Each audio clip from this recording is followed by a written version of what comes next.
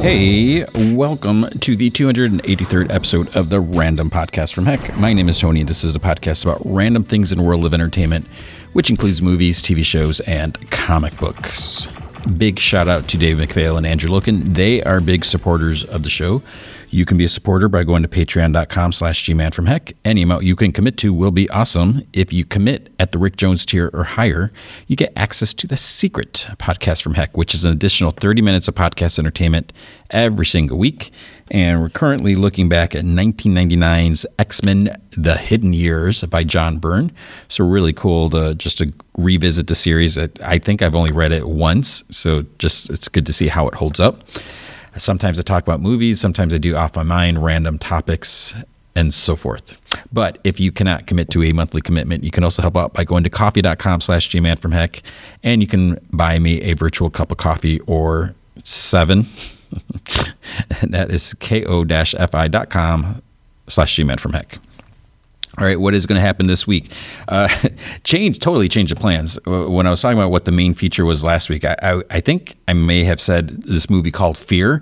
I do still want to see it. I don't know if it's going to happen. There's also that movie Missing, which I didn't get around to see that. That's probably going to have to go to a secret podcast episode at a future date. But this week's main feature is Infinity Pool. So, oh my goodness, I have things to say about this movie. It's directed by David Cronenberg's son, which I didn't even realize he had a son. I'm so out of the loop, and I didn't realize he was a director. And it was amazing, the direction and the cinematography and everything like that. It has Alexander Skarsgård. I get the Skarsgårds mixed up, and Mia Goth, and just check out the trailer. It's something. I also watched this movie called There's Something Wrong with the Children. And it has Matt Sorensen from Friday Night Lights? I forget his name too. Guilford, Zach Guilford. I think that's his name. So you can hear about that. And then I almost skipped out on Velma this week. I was like, there's just too much. I'm not going to have time to watch it. I can't barely read all the comics. I plowed through them. So I'm going to try to do just a briefer recap on the 2 episodes of Velma, since they insist on dropping 2 a week. Then there's National Treasure, there's Star Wars: The Bad Batch, Last of Us, and Servant, comics, and the news. So the first thing, The Last of Us, there's some talk earlier in the week, like, is it going to have a second season? Some people are like, maybe it is. It is. It has been renewed for season 2. And this is what I like. I mean, it seems like a no-brainer. I'm going to only talk about the first 2 or second episode this week. But if you watch it, it's a great show, and it's got great ratings and everything. And yeah, maybe it's still early. It could drop off, but it probably won't. I mean, there's the consistency is probably there. People love the game, and so I'm glad that they're like, there's going to be a season 2. They're committed to it. They're going to do it. Maybe try to make it happen before the season's even over. Why wait? So hopefully there will be less of a gap between season 1 and 2. But it's just I keep going back to like Wednesday. It took so long to get confirmation that season 2 was happening. That's the thing with Netflix, is like, you never know. There's, I feel like a lot of people are kind of joking. It's like, oh, I don't want to watch this show because it's probably going to get canceled. And it seems like a lot of shows are going to get canceled. And I think just recently, I didn't read the specifics of it, but I think the Netflix CEO or someone said that they've never canceled a successful show. And that could be. We hear a lot of grumblings, like the Warrior Nun. What's that? Just all these different shows. And I've watched the last Resident Evil gets canceled, and it wasn't a great show. So a lot of times we get committed, and then there's this vocal minority that may be vocal, hence the word, and we get upset when these shows that we watch get canceled. But it's possible that maybe not everyone is watching it, and it's just a handful of people, or several handfuls of people are talking about it, and that's just doesn't amount to the same thing. These shows cost a lot of money, so there has to be some line of how many views or profitability and all that. But then you also look at, like, with the Sandman. They realized, I think, that people weren't binging the Sandman. I think people really wanted to savor it or just consume it at a slower pace. That's how I prefer it, not just because of the podcast. I don't want to just plow through it and forget things. I want to be able to think about things from week to week and like, holy crap, that what's going to happen next? When you're just going boom, boom, boom, boom, it's like you have no time to really sit and process a cliffhanger. And I think that makes a big difference. And when people aren't talking about it from week to week, you don't build up that buzz. It's almost like, whoever watches a show as it drops, they're going to talk about it, but then that's it. So if someone was sick from work that day or whatever, they miss out on all the talk, and then they're like, "Wait, what show were you talking about? I don't know anything about that." So I don't know, but with Last of Us is going to happen, so that's good. I'm glad that keep the momentum going. Get us excited, and that may make some people like, "Oh, I guess I can start watching it now because there is going to be a season 2." And I don't know how many people are hesitant, but with a Midnight Club on Netflix, I wasn't able to watch that when it first came out just because there's so much. I started watching it. I think I only watched 2 episodes, and then I heard it got canceled. So now it's like, well, do I finish watching it? I'm semi-invested. It may not be the absolute, best show ever made that I've ever watched, but I was interested enough. But now that I know there's going to be no like resolution or conclusion or whatever, I don't know if I want to take the time. It gets put on the back burner. Maybe someday I will, but I don't know. Anyways, moving on. Speaking of things getting canceled, Titans and Doom Patrol. This shouldn't be a shock to anyone. I kind of suspected this as well. I think many people did. Titans and Doom Patrol will be ending after the 4th seasons, and they're both going to have proper endings. There's going to be no cliffhanger. All the characters will have like resolutions and stuff like that. It's a bummer. It sucks, but it kind of made sense. I'm kind of surprised that they've lasted this long. I don't know what the ratings were. Both of these shows started out on the the DC app, and then they moved to HBO Max, and then they're exclusive there. And of course, everyone's like, oh, James Gunn and Peter Safran, is that his name? They're canceling everything or anything. But like James Gunn's like, those cancellations were made before we got here. So like I said, I'm sure it was written on the wall or whatever. It's too bad because I feel like, especially with Doom Patrol, and I've said this before, as I talk about the show, it's like one of my favorite DC shows. I think it's the best DC show because it's so ambitious and it takes huge risks and it doesn't shy away. And I think part of the reason they can do that is because they're dealing with such obscure characters that it doesn't matter what they do. And not that they're like reinventing everything or just changing stuff, but I think there's just more, I don't know, there's more room to just work with it versus, something like you do a Batman show, you're going to be so constricted with what you can get away with. And so we'll see. And both shows are like, they showed half the seasons, and then there's still no date when they're going to show the rest, but we still have half the season of both shows. So, but part of me is like, oh, should I bother covering it? If it's I will still cover both of them because I want to, and I think it'd be a shame not to cover those. There was another trailer for Shazam, Fury of the Gods.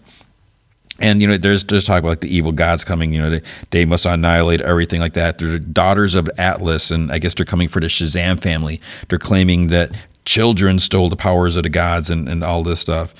So there's your tension and everything. And it looks like Shazam, Billy Batson, he's going to be taking on, I don't know if he's taking the power, or if the other people are losing their powers, or I don't know if he's gaining their powers and they're adding to him, but it looks like he's taking them all on himself at some point, or at one point, it kind of looks like he's almost wearing like a Black Adam costume because he gets a little charred or something like that.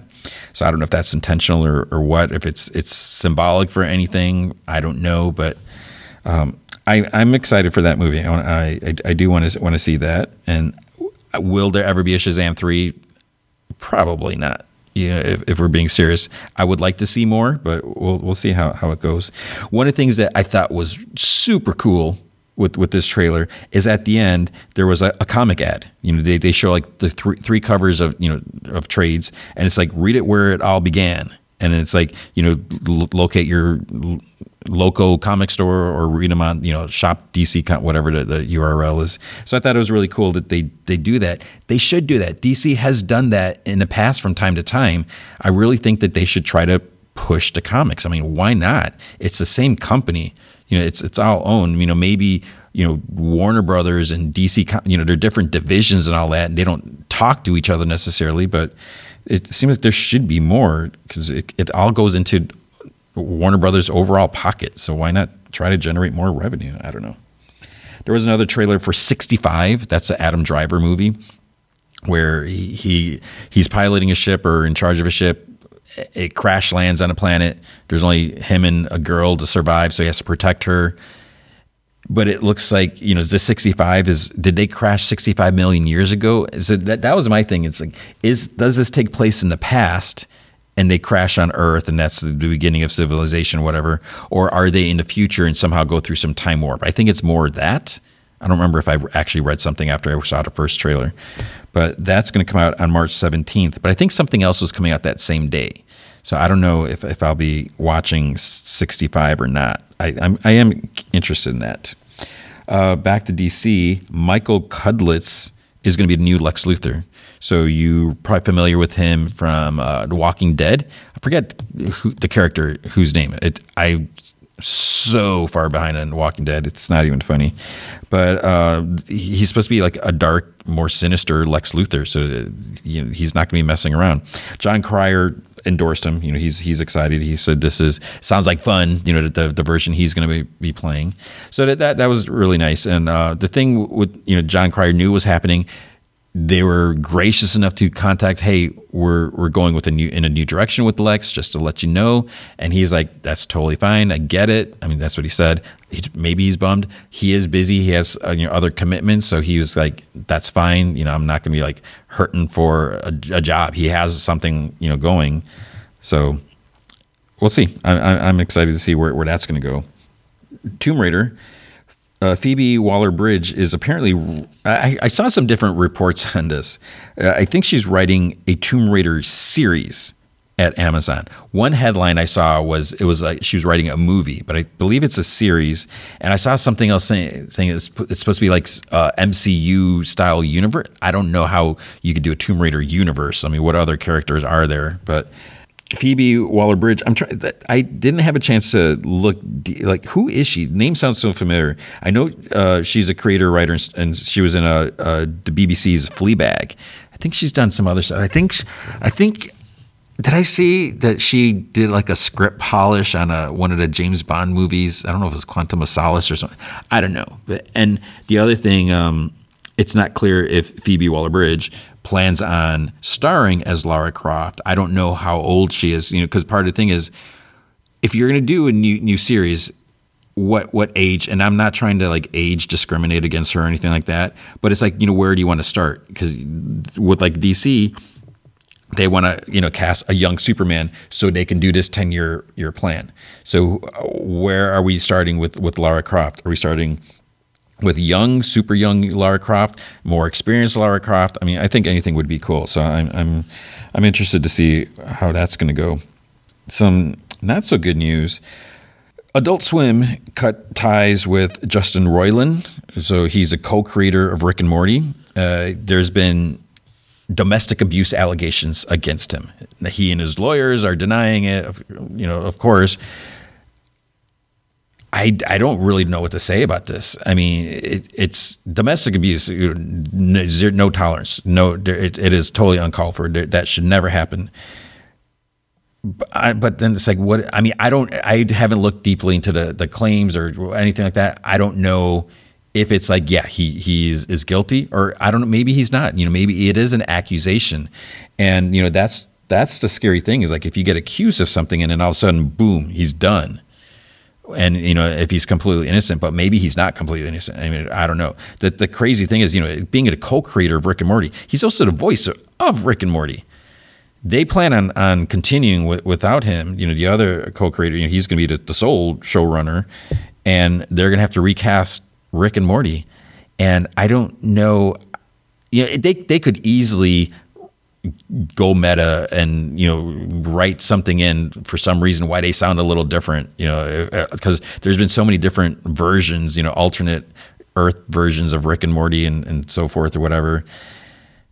So do you cast someone to mimic the voice, and I don't know where what the legality of that is, because with Back to the Future 2, the whole thing is Crispin Glover sued them because they use his likeness, and so maybe that's one thing. You could have someone imitate but I don't know if the lawsuit also included the way the character talked. When he did George McFly in 2015. I don't know, because if I really don't know how they're going to do this, because the thing, with Futurama, Bender almost was going to have to be recast. Do they just have someone do the voice? We've had, how many Charlie Browns have we had? How many Popeyes or whoever?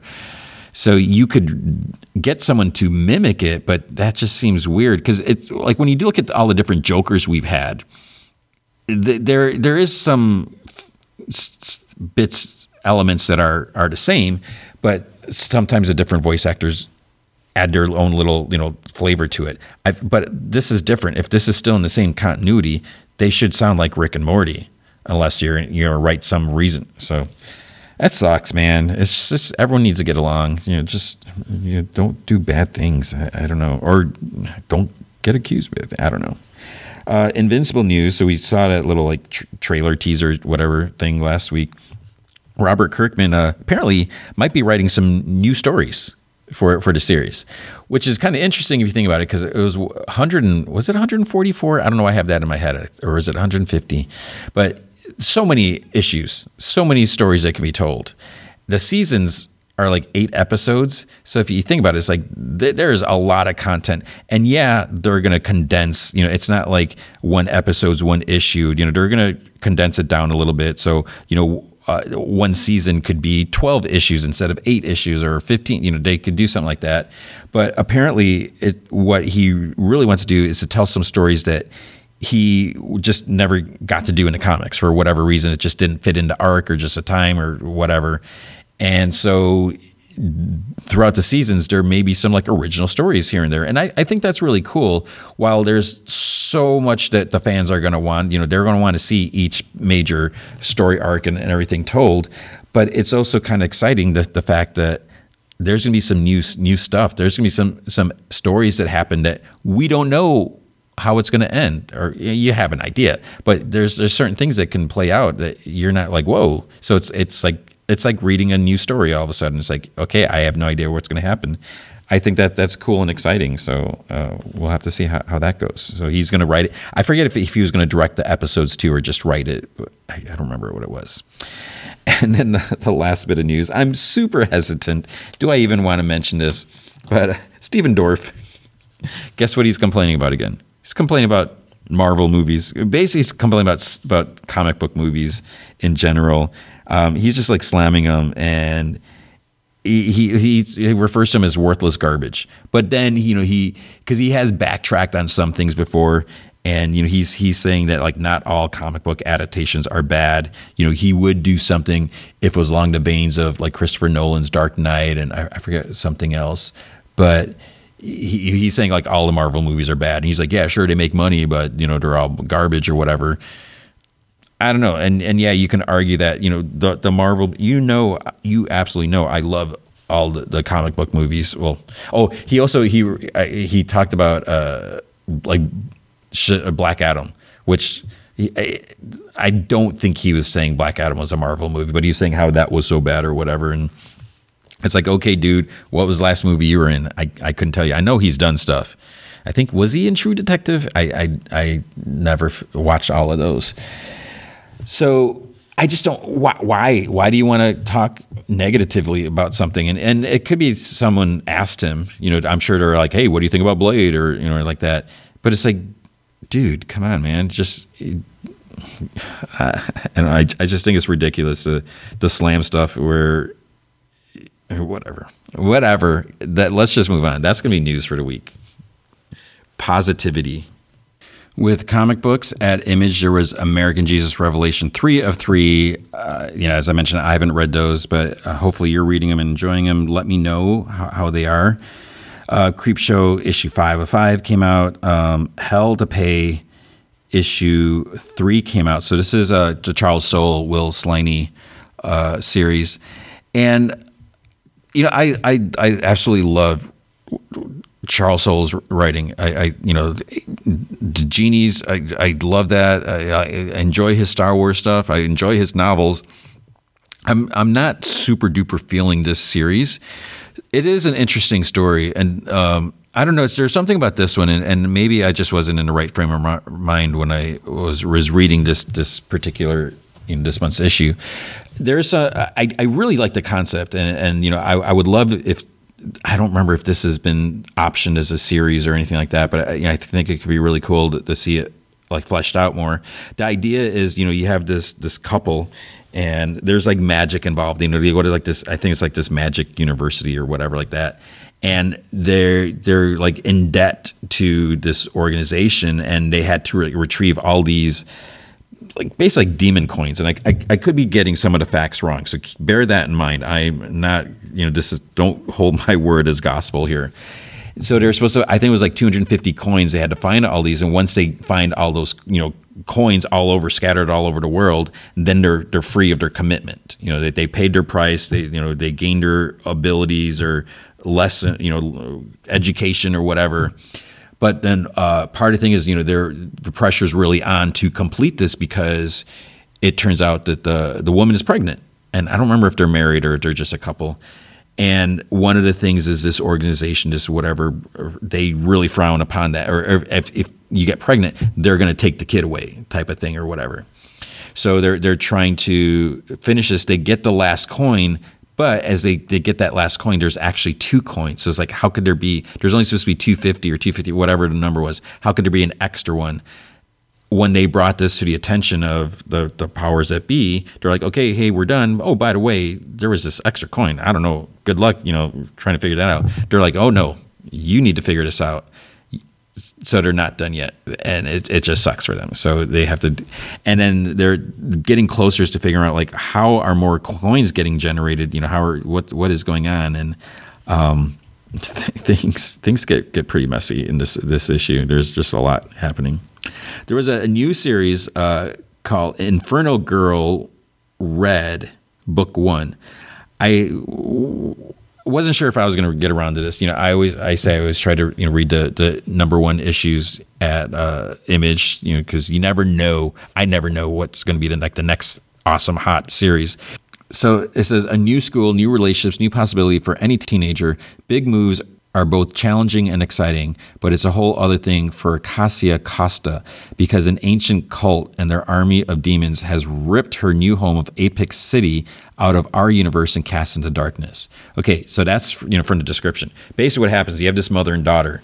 They're the mother relocating, she's giving stuff. Her daughter's like accepted a super awesome school. She got like a scholarship or whatever. It's super innovative. It's gonna be huge things for her. We get wind of something. The mom had an interview as they're driving. She takes a call, or she gets a call from like her agent or recruiter or something like that, and she's like, "Hey, thanks for calling. I thought the interview went really well." And then they're like, "Oh, by the way, we just did you work under this other name too or something?" She's like, "Yeah," and they're like, "Oh, so there's this one incident thing or this." What they're like, "Well, we can't really have that because I think what it was is there was this hero." Red Infernal Girl, whatever, and I think she had reported on her, but there's like doubt as to whether this was a real hero, real person. So maybe her credibility was calling into question. So, anyways, the daughter goes to school, super excited, but then like the description says, the whole city gets. By the way, this announcement, we're in a new dimension now. It's like, what's going on? And then. I don't know how much. Let's see what else to say. I don't want to spoil the whole thing. To have any hope of saving it, Cassia must survive the worst night of her life, embrace secret legacy, and find the courage to fight when all seems lost as a blazing light of hope in a dark Inferno Girl Red. I'm not going to say anything more about, but I did like this series, or this first issue, first book, and it's cool how it sets things up and.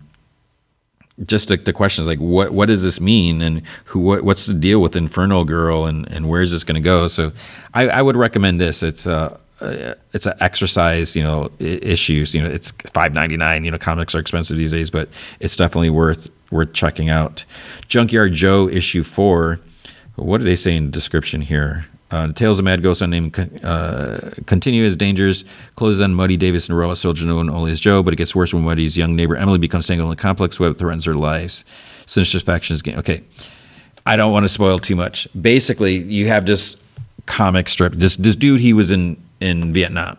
There's a robot that fought alongside of him, saved their lives or anything like that. And then, but there's like never any like acknowledgement that this robot served there. And he got to the point where he's like, did I just dream that? Did that really happen? Goes back to the States, everything, and just dealing with the aftermath and all that. Starts doing a comic strip, like lighthearted comic strip with Junkyard Joe. And then now his wife passed away. He's retired, he's old. His family moves across the street. The mother passed away. So the father's, he relocated him. I think he's just trying to get away from anything that reminds him and them of their mother and her death. So there's 2 daughters and a son. Then Junkyard Joe actually comes to Muddy Davis's house, and one of the kids start. She sees a robot, and then like, what's going on? But to make things worse, as the kids find out about the existence of an actual robot, there's some dark forces that are in search of Junkyard Joe as well, and they're closing in on this town that they live in. So, and they're gonna like go to whatever extremes to capture, like someone like gets in their way kind of thing, and they're just like, they just kill them. It's like no remorse or anything like that. So it's not gonna be good for any of them. Then there was Plush issue 3. I really don't know what the make of this. So, we have some furries, people who dress up, and there's these cannibalistic furries. So one guy gets, I forget how, he gets someone's like, hey, you should go to this convention thing, whatever. So he kind of gets involved, goes in this alley because I think he was drinking too much or he got sick. There's someone in the back eating someone in the alley. Then he gets pulled into it. He gets arrested. They come and there's all this mess. And so now he's hanging out with them. They escape from the police station together.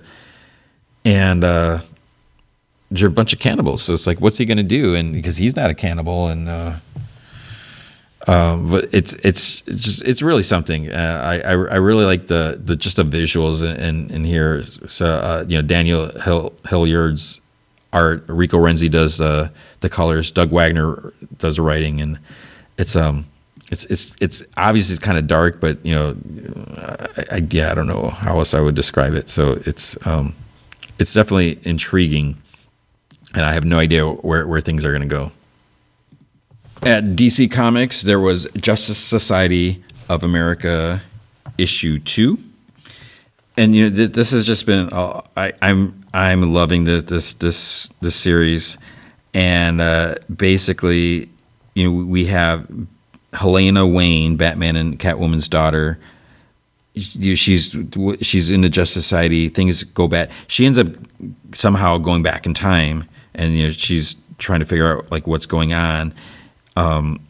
And she goes back to like the 40s with the Justice Society there, and she knows who they are obviously, but then she's got to figure out what to do, and she sees Dr. Fate, so she knows Dr. Fate can maybe help, and then he tries to get a reading off of her, and then things kind of just go wonky from there, and then I don't want to say too much, but it's just so interesting. I don't know where this is going, and I'm really excited for this. I really like the idea that this could be, Batman, Catwoman's daughter from the future and in the past, and we just bring this Justice Society back. And what does all this mean? Who's been like kind of targeting people like in her future, DC's future, and so it's just really good. I tracked down issue 1 and 2, or buy them digitally, but it's just been really good. With Action Comics 1051. So this is a Dawn of DC book, and if you look on the cover, first supersized issue, more pages, more action. There's like all these super characters on the cover. We have Superman. Superman's back. We have his son. We have Keenan. What's his name? Superman of China. We have Connor. We have Supergirl.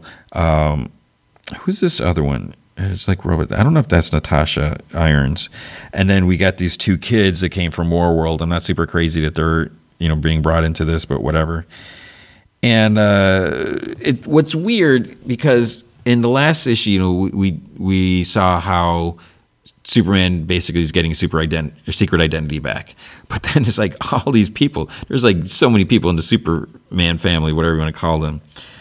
And they're celebrating things. The only problem I really have here is Lex Luthor lately has been trying to force Metallo to do some dirty work for him, and I just get so tired of it. And I totally appreciate Lex Luthor as a villain. He's Superman's nemesis, but it just gets like so. It's like, okay, just get over it, Lex. What are you doing? And here you go again. You're how many times has he manipulated John Corbett to get him to go after Superman? And it never works. And he just keeps pushing and pushing. And so we'll see where this is going to go. But whatever. I mean, I am enjoying this. I'm glad he's back. Superman's back on Earth. I wasn't digging the War World stuff, so we'll see where this is going to go. And I'm super duper excited that the Secret Identity's back. So that's going to be fun to see. Human Target issue 11. So Human Target, he's dealing with the fact that he's dying. I think he's down to like 1 day left, and he's been hanging out with Ice. And he's figured out what the deal is, who was behind the poison that's killing him, and I'm trying to figure out how are you going to get around this? Is he, because it doesn't seem like there's a cure for him, but because also the thing is I don't know if this is in continuity or not, and maybe it doesn't matter at first with what happens. Guy Gardner, I was like, okay, this is definitely not in continuity. But then it's like you never know, so we'll have to see. But I say it all the time. Greg Smallwood, his art. I always said Savage because Savage Smallwood is his Instagram thing and handle. This is really good, gorgeous, amazing art. So it's an intriguing story. So if you haven't been reading it, you should definitely when the trade comes out, whatever. It'll probably come out in a nice hardcover, I would assume, but I don't know. You should definitely check that out. Punchline, the Gotham Game, issue 4. I want to like Punchline. Sometimes I just lose interest, and this is more of her trying to take over a piece of Gotham or whatever, and I don't know. Lazarus Planet, Once We Were Gods. So we have Shazam in here, which is weird because this actually picks up from the last week's Shazam story, Mary Marvel and everything, where what's interesting is she actually talks to that kid who is a descendant of Black Adam in the Black Adam series, which I haven't been like fully reading. And there's also, so this issue has actually I should back up. There's some other stories, like there was one that Francis Manapul wrote and drew dealing with kind of like Aquaman and Atlanteans. And then there's like the Black Adam stuff. But basically Mary wants to try to find Billy because, Billy's trapped in the Rock of Eternity. There's a Wonder Woman story. But like overall, I don't know. This is supposed to be a Lazarus story, but it was just the Mary Marvel, and what's his name, the story that really interested me. Got me interested. Well, you know what I'm saying. You are going to want to see this. There's going to be another Shazam series coming. This definitely is going to bridge the two series in like a major way. So it's weird that they're putting it in here because if you're not in tune to this, you'd totally miss out. And then you might be like, well, how did this happen? Blue Beetle Graduation Day. I end up kind of flipping through this. I was never like the biggest Jaime Reyes fan. Nothing against him. When the series came out, I didn't read it. I've read stories with him here and there with the Teen Titans or whoever, and I can appreciate the character but here I don't know.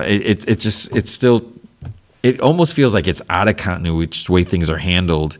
And, we have this war coming, but then it's like, it doesn't feel like it's being taken that seriously, this alien race that wants to, I don't know. So we'll see. Catwoman 51 is dealing with Selina being in prison, and she seems to be okay with it. I don't know what her plan is, but she's just trying to get by and turn things in her favor. And I don't know. We'll see. Detective Comics 1068. I just can't get into this story arc, and I don't know what it is. So it's weird because I can't remember the last time I felt that way about a Batman story. It's just I can't bring myself to read it. It's not working. Sandman Universe Dead Boy Detectives issue 2. I'm really enjoying this. If you know anything about the Dead Boy Detectives, it feels just right. The characters are venturing off.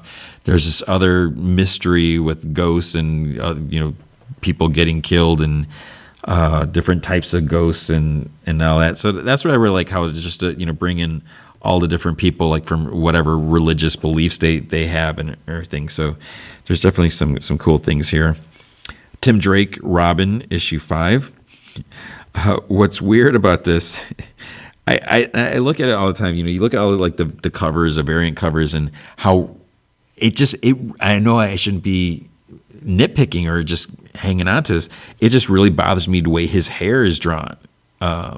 And at one point in the issue, Riley Rosmo, he does do an entire issue. So then all of a sudden his hair, he's hanging it upside down and he's got like the spiky hair and everything. And I was like, is it just because he's hanging upside down? But then it's like, no, because there's different artists. And we're finding out like who's in charge of, like, who's been behind all this attacks and everything like that. And it's someone's like, I want to be your nemesis, and it's like, I don't know. We'll see. It feels weird the way Tim is written here. I keep saying the same thing, and I'm tired of. I don't want to just keep harping on it, but like the way he's written here and the way he's like written in. There's something else like recently he was in. It just almost felt like two different characters. I don't know. Harley Quinn, I just kind of skimmed through. There's a bunch of different versions of Harley apparently, and I don't really know. And then Batman One Bad Day Catwoman, it didn't like overly stand out for me. I mean, it was a good Catwoman story. It's G. Willow Wilson. She's an amazing writer, and Jamie McKelvey does the art. But I don't know. I mean, there's a tale, like kind of like something that ties into the Catwoman's past. It was fine. It was a fine story. So it was good. It didn't like blow me away. And if I didn't read it, I don't feel like this one thing is like the one bad. The overall. I mean, unless I'm totally wrong, like what the idea is with this one bad day, but I don't feel like this necessarily like defined her. Turned her in one direction or another. It was a good and interesting story, but will I want to go back and read it in a few months or years? Or I don't think so. I don't know. Anyways, at Marvel, there was All Out Avengers issue 5. So I'm just really interested with this series. We get thrown in the middle of the action. Part of me, feels like that's a cheap way to just, not have to set stories up. You can just, skip all that part. But it does make things exciting in a way, because, you just get right to it.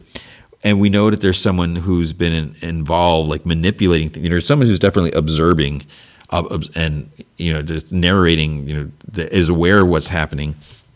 And we also know that the characters are somehow being manipulated, like their memories and recordings are, they're not fully aware that someone is manipulating events. And in order to do that, it has to be someone with a bit of powers. Like, how the heck do you do all that? So what happens here is like it's Spider-Man versus the Avengers. He's like, you guys were brainwashed, basically. He's like, I have to get this device over to the friend of mine at the university so you can, hit it and reverse what was done to you. Otherwise, you're going to be stuck like this. And they're like, yeah, that's great, but you're actually the one who's been brainwashed, and we need to get that device from you. So it's really cool to see Spider-Man like on his own against the Avengers, running from the Avengers, fighting the Avengers and everything. And, I did get a Secret Wars vibe in one aspect where he's like, it's mentioned that he knows that out in the open, he doesn't stand as much of a chance against, you got all the big guns going after him. But if he can like bring them into a closed room, location, it's easier for him. There's less room for them to maneuver, and it's easier for him to turn things in his favor. So this was it was good, and we do potentially find out who is involved, and it's like what. I don't know if that's been given away in like solicits or anything like that, because how could you not? Solicits for, I'm assuming at least 6 and 7 are out, maybe 8. So that would mean the covers are out unless they just don't release the covers. But yeah, you have that. Amazing Spider-Man issue 18. Ugh. So with this dark web stuff, with the X-Men side of things, Madeline Pryor she's come to terms with everything. She was out against the X-Men. She felt her experience with baby Nathan, baby Christopher, whatever you want to call him, was taken from her. So she wants to steal the memories back from Jean. But then, spoiler, Jean's like, here you go. She's like, I'll share the memories with you. Changing his diaper, raising him, all that stuff. And at even point, like Madeline, was kind of heartbroken when she saw the pain that Jean and Scott went through when Nathan was infected with the whatever virus, technovirus, and then they had to give him to the Ascani to take him in the future to save him. And so she saw all that, and she realized the error of her ways, that she didn't have to do all this. But that doesn't mean that the Ben Reilly chasm part of it is over. He's still bent on he wants to get Spider-Man's soul for himself, and he feels like it's his, and it's just, this just does not feel like Ben Reilly. I mean, he is so far off. He's crossed the line so far. And this, I mean, it was bad enough when Ben Reilly was like the Jackal and doing crazy things. This is so far beyond. I mean, I don't know. And I hate where this is going. This just does not feel like Ben Reilly. So it's like, I'm starting to feel like, yeah, Ben Reilly died back in the Clone Saga. You got me going on that rant. I would go on, but I almost wished that he didn't come back, because this, I don't care for this. This is not for me. Then, Midnight Suns issue 5 came out. I'm not super crazy about this, but I usually flip through it. I didn't get a chance to do that. Murder World Wolverine. I'm kind of curious with the story. I don't know how I feel overall about it, but basically you have these people get pulled into this contest. It's like a survival thing. Arcade is behind it, and there's supposed to be a reward if you can survive. And I forget how many, if it was 200 people or 100 and something, whatever. And it's of course, all being televised on a dark web, and that's how Arcade is making money off of this. And he's just manipulating things. But with each issue, because the first one was Avengers, then we had Spider-Man, and this one's Wolverine. Basically, at some point, whatever, he unleashes a bunch of, here is a bunch of Wolverine, robots or LMDs or whatever they are, to go and mess with the people in the contest, kill a bunch of them, or try to get them, see if they can survive. It's the Wolverine part in here it seems like such a small part. It just seems kind of silly. I don't know. I'm more interested in these characters, but I guess if that brings a connection, that might make people, give them a reason to want to, read these, versus here's a bunch of random people trying to survive. And the thing is, I hate Arcade. Arcade is not my familiar. I don't know who I think maybe I hate Carnage more than Arcade, but I just find Arcade just super annoying and unnecessary. But I'm curious to see where this is going to go, because it started off with this kid who was this YouTuber, and things didn't go too well for him. So it's just crazy that they just took him off the board right away. So I don't know. We'll see where this is going to go. Sabretooth and Exiles issue 3, only issue 3. I'm not reading that because I don't. There's so many characters I don't like these days. Grumpy old Tony.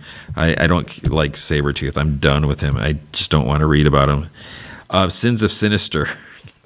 Guess what? I don't like Mr. Sinister. I feel like back in the 90s when he first came out, he was actually like a cool villain. He was like menacing. Like, who is this guy? He's manipulating us. What the heck did he do to Cyclops? Or was he collecting his DNA? Or what is he doing with the Summers family? He made Madeline Pryor. Just like all this crazy stuff.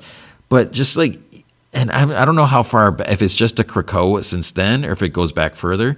He's more like a buffoon. He's like a clown, and he's doing a bunch of dark and whatever personal crazy schemes, but I don't know, I just can't take him seriously. And in here, things he has like a huge massive plan, and things go into the future a bit, and it's just like this is like affecting everything.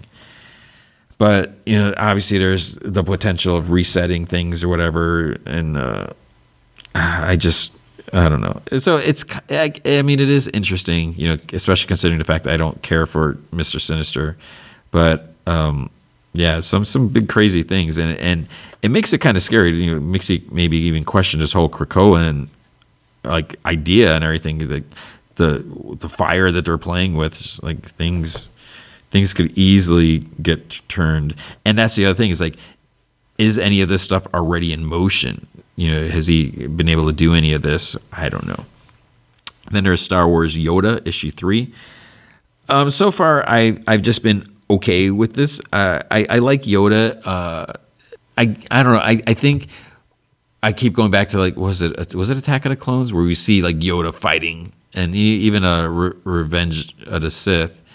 But here, he goes to this small planet and he helps this group of people, this tribe or whatever, and he ends up he's going to live there. He wants to just hang out with them, and but I guess I did like where this issue went with like the kind of story and the direction, and it was interesting to see how he let the story play out, how he let the events play out, because there's a talk of like patience, and he was in no hurry to make things happen like right away. It's not like it took a while, so you have to admire Yoda for that. So I guess I kind of take back what I was saying, where I was a little negative at the beginning, but and the thing is, when you read this, or when I was reading, I was like, oh, it's wrapping things up. I guess this is the end of the series, because I wasn't paying attention to issue number. But no, there's more. So that's cool, because I like Yoda, and I think who doesn't like Yoda. Thor issue 30. I don't know if I read the previous issue, because there's I was a little confused with. I must not have, because I didn't know everything that was going on, but just some crazy things happening here, and. Yeah, I don't know. Stuff with like Thor's grandfather and what's her name? The Valkyrie. I feel like something with the R. And then there's what's his name? Glaive, Corvus Glaive. That guy I don't like either. But so yeah, it's just some big things happening here. And then Exterminators issue 5. This is I would almost say this is a fun book. It's a more mature X-Men book. They definitely take some more. There's more drinking or more whatever. So it's not. I wouldn't call it an adult book, but it's definitely pushing things a little further, and it's been fun. And I think what I really like about this is as I read this, I was like, I really like Dazzler. So we have Dazzler, we have Boom Boom, we have Jubilee, we have.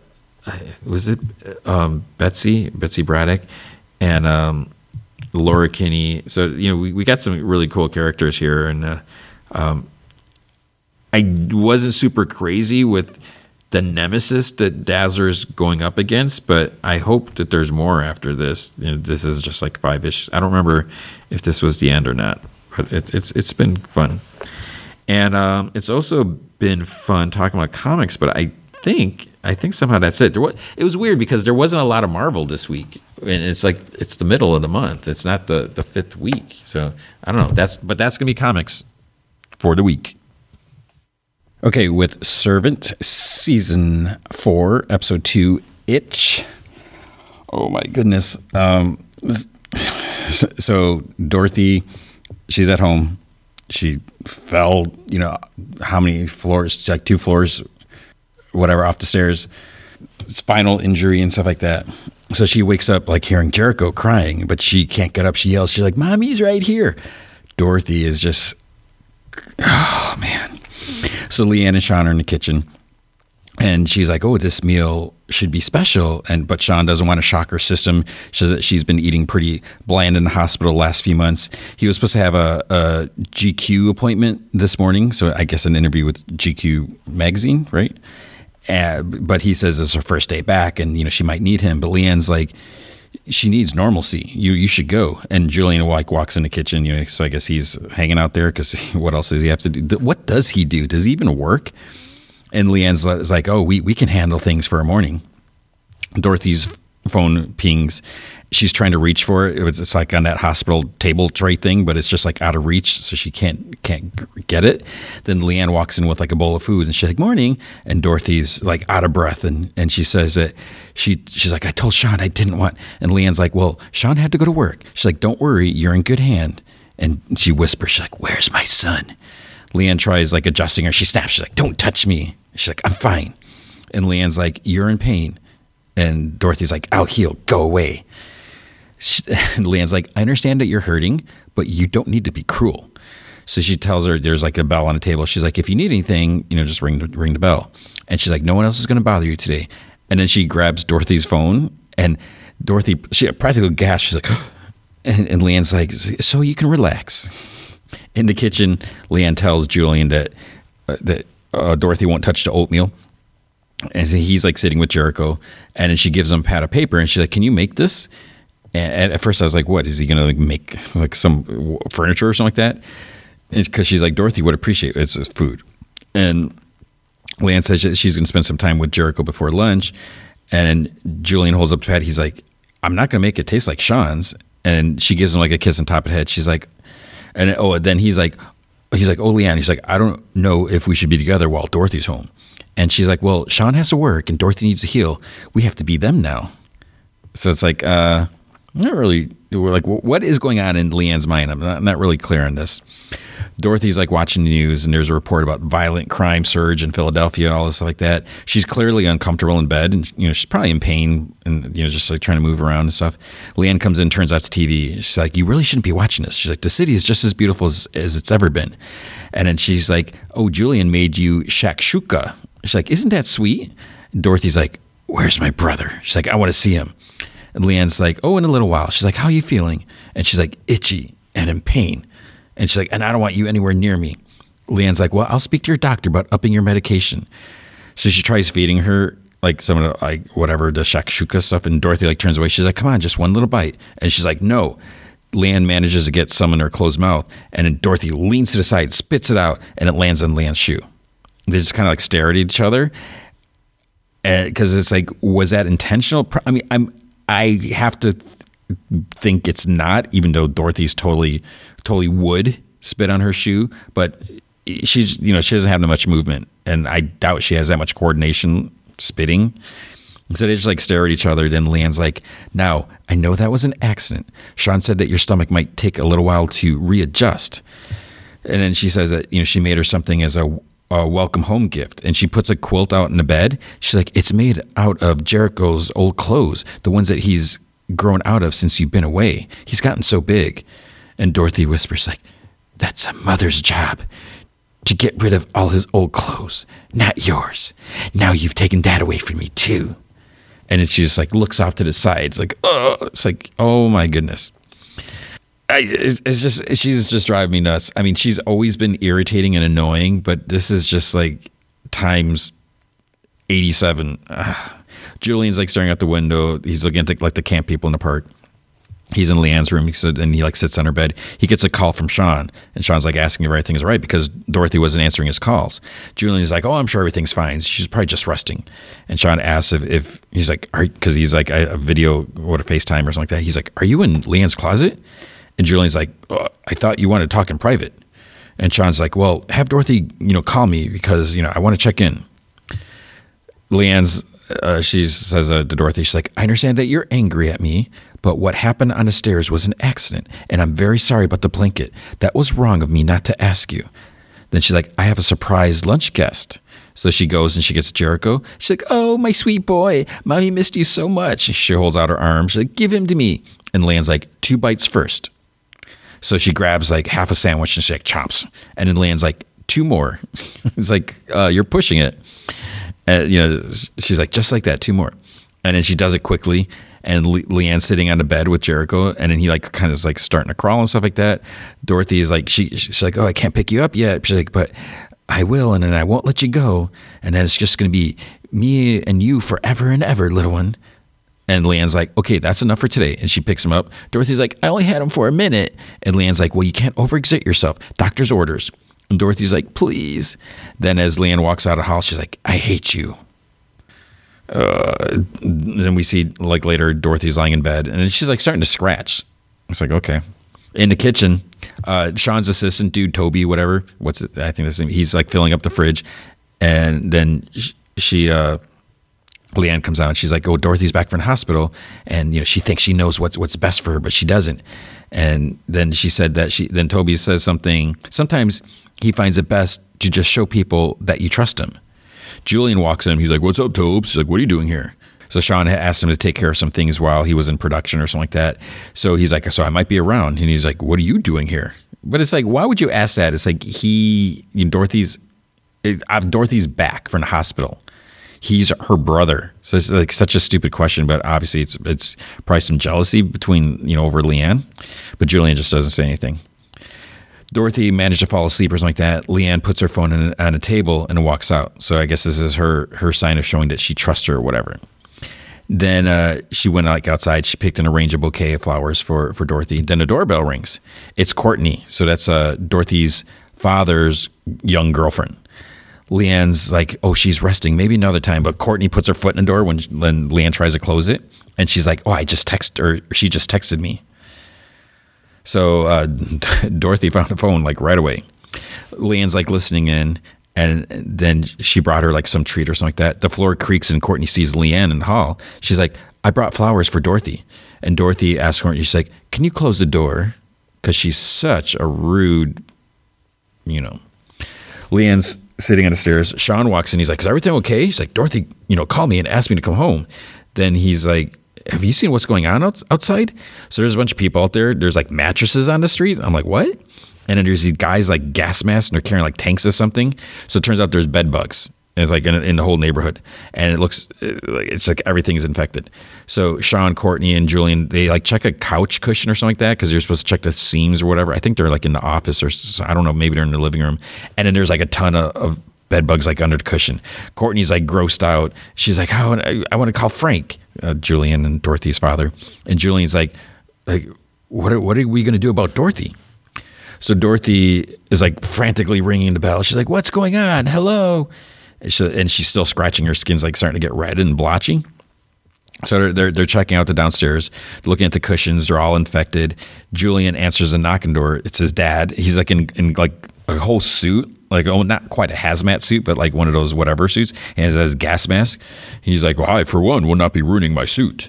So he asks Sean, he's like, "Did you call an exterminator?" He's like, "I've been on hold for 30 minutes. And Frank's like, "Well, how's Dorothy?" So he's like, "Well, I haven't been up there. She keeps texting." And he doesn't think that they can move her, so he doesn't know what else to say. Frank's like, "Well, we should keep it that way. No use frightening her. We should wait until we can get some help. She might injure herself trying to move." And Julian says that she's okay. He thinks Leanne's with her. And Sean kind of like looks up and he's like he's trying to listen. Dorothy wakes up and finds Leanne is like shaving her legs with a straight razor. She's like, "What are you doing?"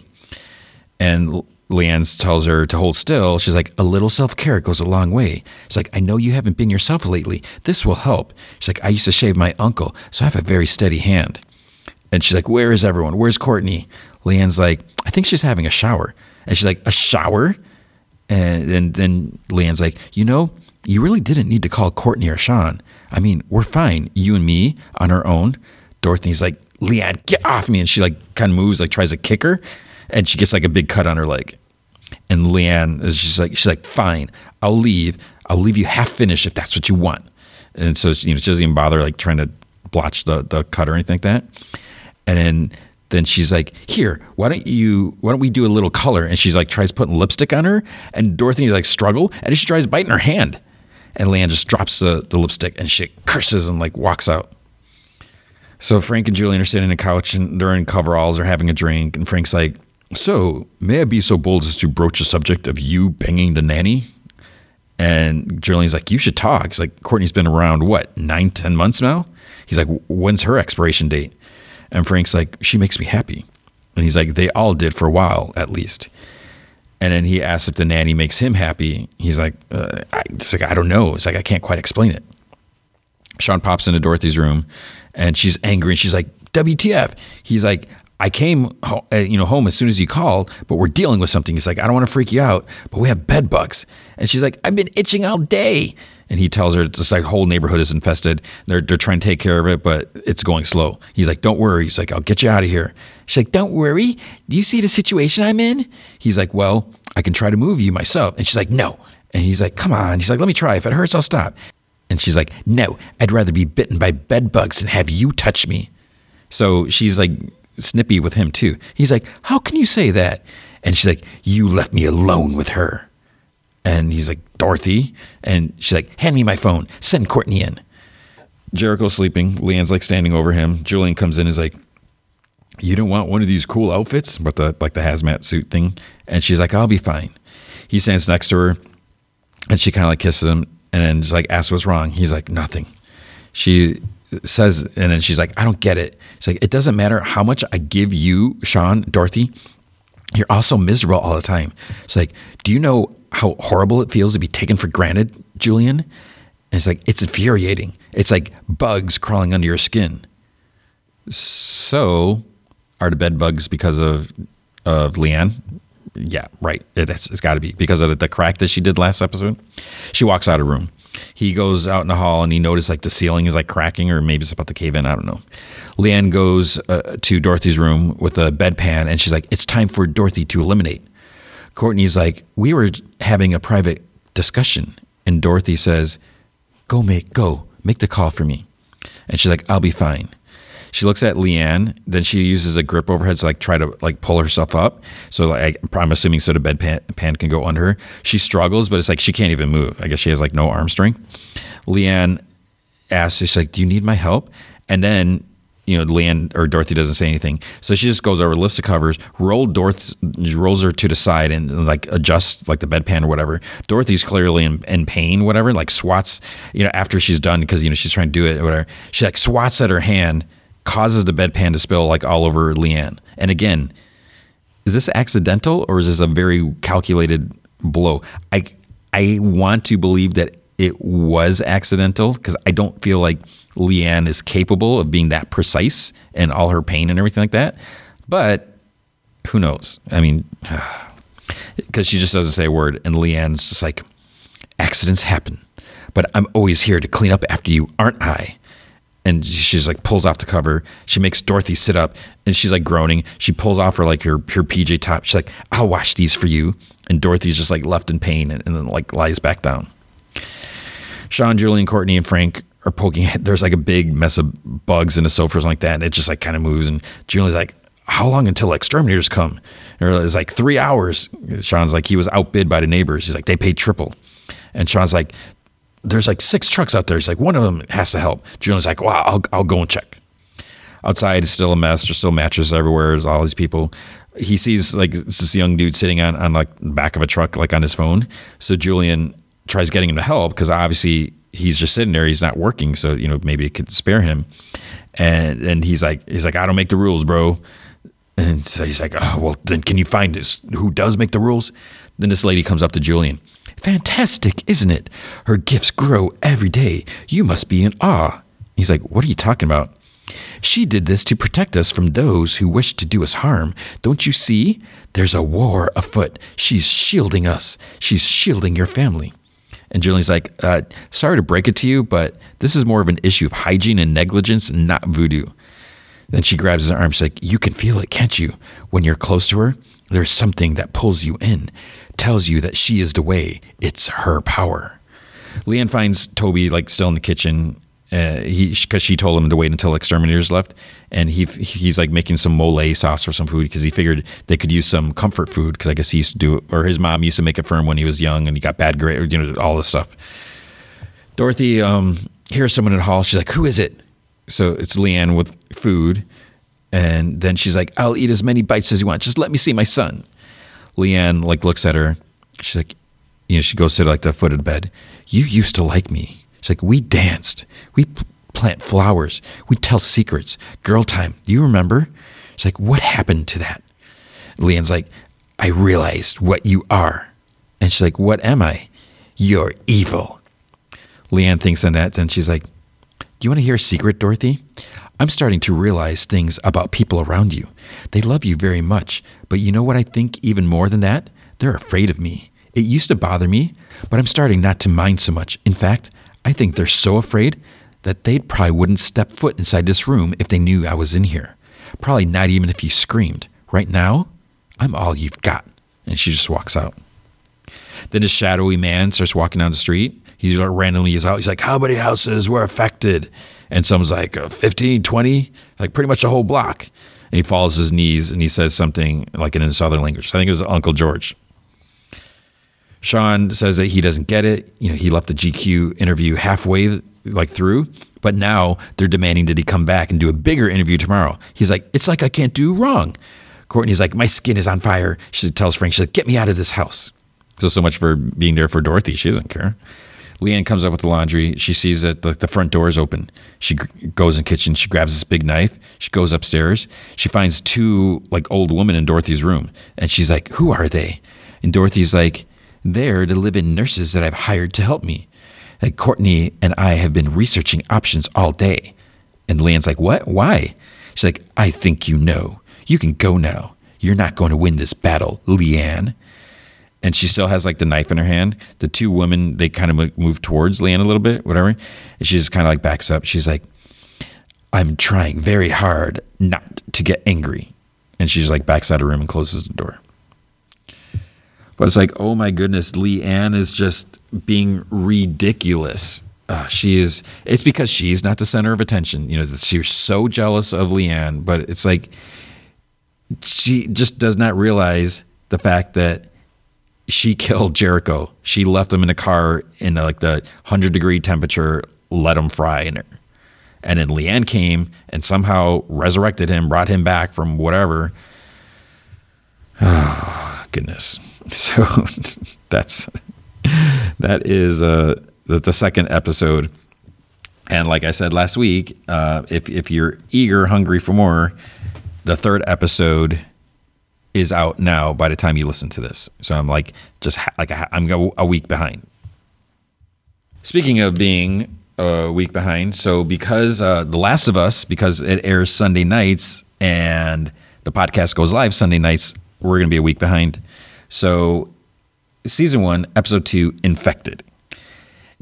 It starts off with like a flashback, Jakarta. It doesn't give the specific year, but it's like early on before like things happen.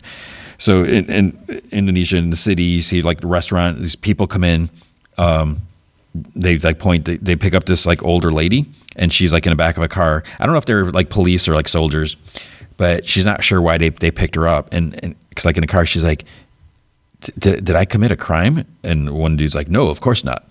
And she's like, are you sure you have the right person? And one guy's like, you're Ibu Ratna, professor of mycology at the University of Indonesia. We have the right person. So she's brought into this like secure like hospital area. There's like, soldiers or whatever, or guards. They want her to examine the specimen. They want her to make her own judgment. So she looks at it and then she's like, Ophiocordyceps. And she's like, why did you use Chlorozol to prepare the slide? Then I don't know if he's a general or whoever this dude is, but he's like, He's like, because that is a preparation used for samples taken from a human. Then she gets up and like matter-of-factly says she's like, cordyceps cannot survive in humans. And he like nods. So then we see her like in this like hazmat type, medical suit. She enters this room. The general dude, he's like on the other side of his glass, like on an intercom. He's like, if you feel sick, leave the room right away. So there's a dead body on a table. And she like notices there's a single gunshot like wound to the head. General's like, bottom of her left leg. So she looks at it and it looks like there's like a human bite mark. She cuts into it with a scalpel and there's like some white stuff underneath. Then she asks if the bite is from a human, and he just nods. Then she checks the mouth. She sticks like some forceps in and pulls out some like stringy white stuff. She like looking at it, and it starts like moving, and she like kind of freaks out and drops it, and she's like leaves the room. She's having some tea later, and she's like, when did it happen? And they're like approximately 30 hours ago at a flour and grain factory on the west side of the city. So she says like, oh, it's a perfect substrate for it to grow. So she was a normal woman. Then she became suddenly violent. She attacked 4 coworkers and she bit 3 of them. They locked her in a bathroom and then the police came. She tried to attack them, so they shot her.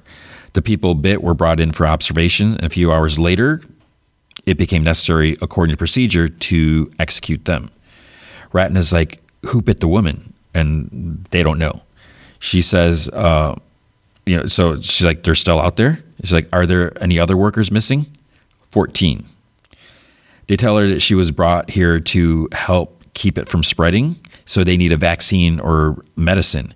She says that, she spent her life Ratna says she spent her life studying these things. She's like, so listen carefully. There is no medicine.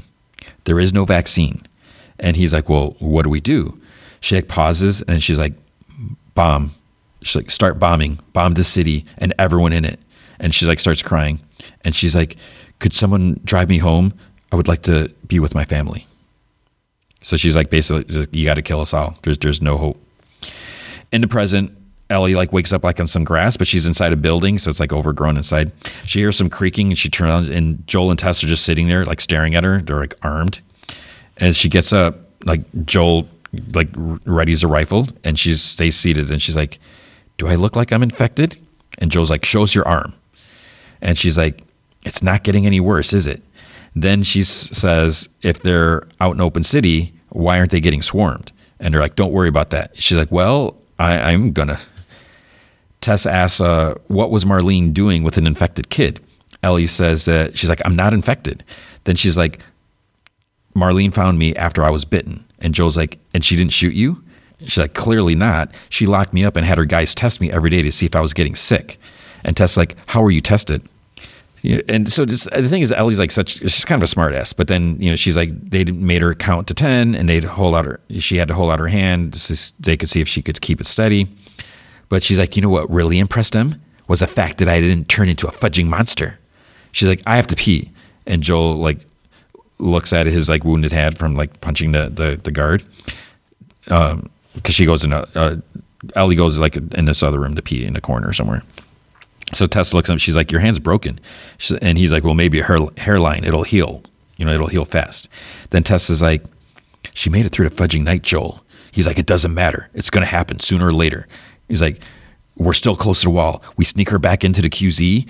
We find a different way to get the battery. Tess is like, this is our best shot. If we take her back, someone's going to notice her arm. They're going to scan her. Then they'll kill her. And Joel's like, better them than us. He's like, we have to stop talking about this kid like she's got some kind of life in front of her. Ellie comes back. Tess asks her if she's hungry. She's like, you can have some of our food, our ration. And Ellie's like, Marlene gave me some food. So they're eating like jerky or, something like that, something kind of gross. She's eating like a chicken sandwich. And Marlene apparently said to get it from smugglers. And she's like, guess not you guys. So like other smugglers. Tess goes closer and asks, she's like, why are you so important to Marlene? And she's like, don't lie or we'll take you back. Ellie's like, if you take me back, you won't get your battery. And then Tess is like, so you heard that he wants to shoot you. So she crouches in and she says that, I'm going to speak to you like an adult. She's like, me and Joel, we aren't good people. We're doing this for us because apparently you're worth something. But if they don't know what she's worth, if they don't know what they have. So Ellie says that Marlene told her not to tell anyone. And she's like, and now I'm telling the first people that. Then she's like, there's a Firefly base camp somewhere out west with doctors. And then they're working on a cure. And Joel's like, mm-hmm. He's like, I've heard this one before. So she's like, whatever happened to me? And Joel joins in like with her. He's like, is the key to finding the vaccine. He's like, that's what this is? He's like, we've heard this a million times. Vaccines, miracle cures. He's like, none of it ever works, ever. Ellie stands and she's like, fudge you, man. She's like, I didn't ask for this. And he's like, you and me both. He's like, this isn't going to end well. He's like, Tess, we need to go back. And Tess is like, let's just finish it. It doesn't matter if she is or isn't what the Fireflies say. If they believe that she is, then they get what they want. And then he finally was like, if she's so much as twitches, and Ellie starts like, she's like, and Tess is like, don't, like, don't mess with Joel because he's about to shoot her. So they start packing up, and then she's like, can I have a gun? And Tess is like, no. And Joel's like, absolutely not. She's like, okay. So it seems like such a stupid question. So Joel moves this big cabinet out of in front of the door. He peeks out. He's like, it's clear. So outside, Ellie's impressed, and Tessa's like, yeah, it looks different in daylight, huh? The buildings are like semi-demolished or overgrown. There's like vegetation everywhere. One building's like kind of knocked over, like it must have started like collapsing or something like that. It's like, leaning on another. They start walking, and Tessa's like, it's like a fudged up moon. And she's like, is this where they bombed? And Tessa's like, yeah, they hit, most of the big cities like this. They had to slow the spread somehow. It worked here, but it did in most places. Then as they're walking down the street, they kind of get to a dead end. It's like all blocked off. Tess is like, the State House is just over there. It's a 10-minute walk if you could go straight. And Joel's like, long way or short way? Tess says, she's like, well, it's the long way or the we're fudging dead way. And Joel says, he's like, well, we have to check it from the hotel first.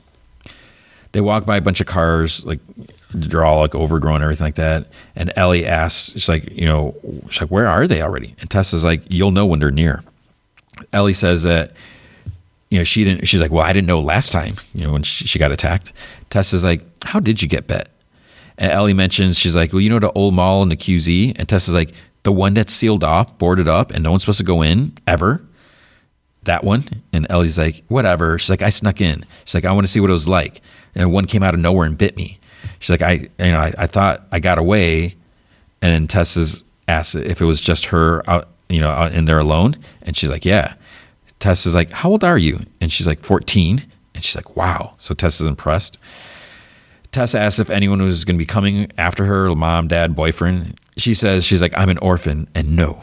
Then she says that she thought that there was supposed to be swarms of infected running around everywhere. Joel's like, it's not exactly like that. Tess says that people tend to tell stories. And Ellie's like, so there aren't super infected that explode fungus spores on you? Tess is like, I sure hope not. And then she's like, or ones that, with split open heads that can see in the dark like bats. And they don't like say anything. Then there's this loud, distant yell. So they like stop and look around. And Ellie's like, what was that? And Joel's like, let's keep moving. They enter a building. It's like this fancy hotel or something like that, maybe, because Ellie is kind of impressed. She's like, oh, you ever stayed at a place like this? There's like this pond inside. There's like even like lily pads in it. They start walking through, and she's like, I don't know how to swim. And Joel's like, seriously? And she's like, well, they don't exactly have pools in a QZ. And Joel's like, no, smartass. And he hops off the last step, and the water's just like up to his knees. And she's like, oh. Then she sees his front desk, and she goes there. She's like ringing the bell. She's like, bellhop. She's like, go take this luggage. She starts doing all this stuff like that. She pushes the luggage rack out of the way, and she gets startled because there's like the skeleton falls over. And she like falls like back against like this piano. And Joel like actually like offers his hand to like help her.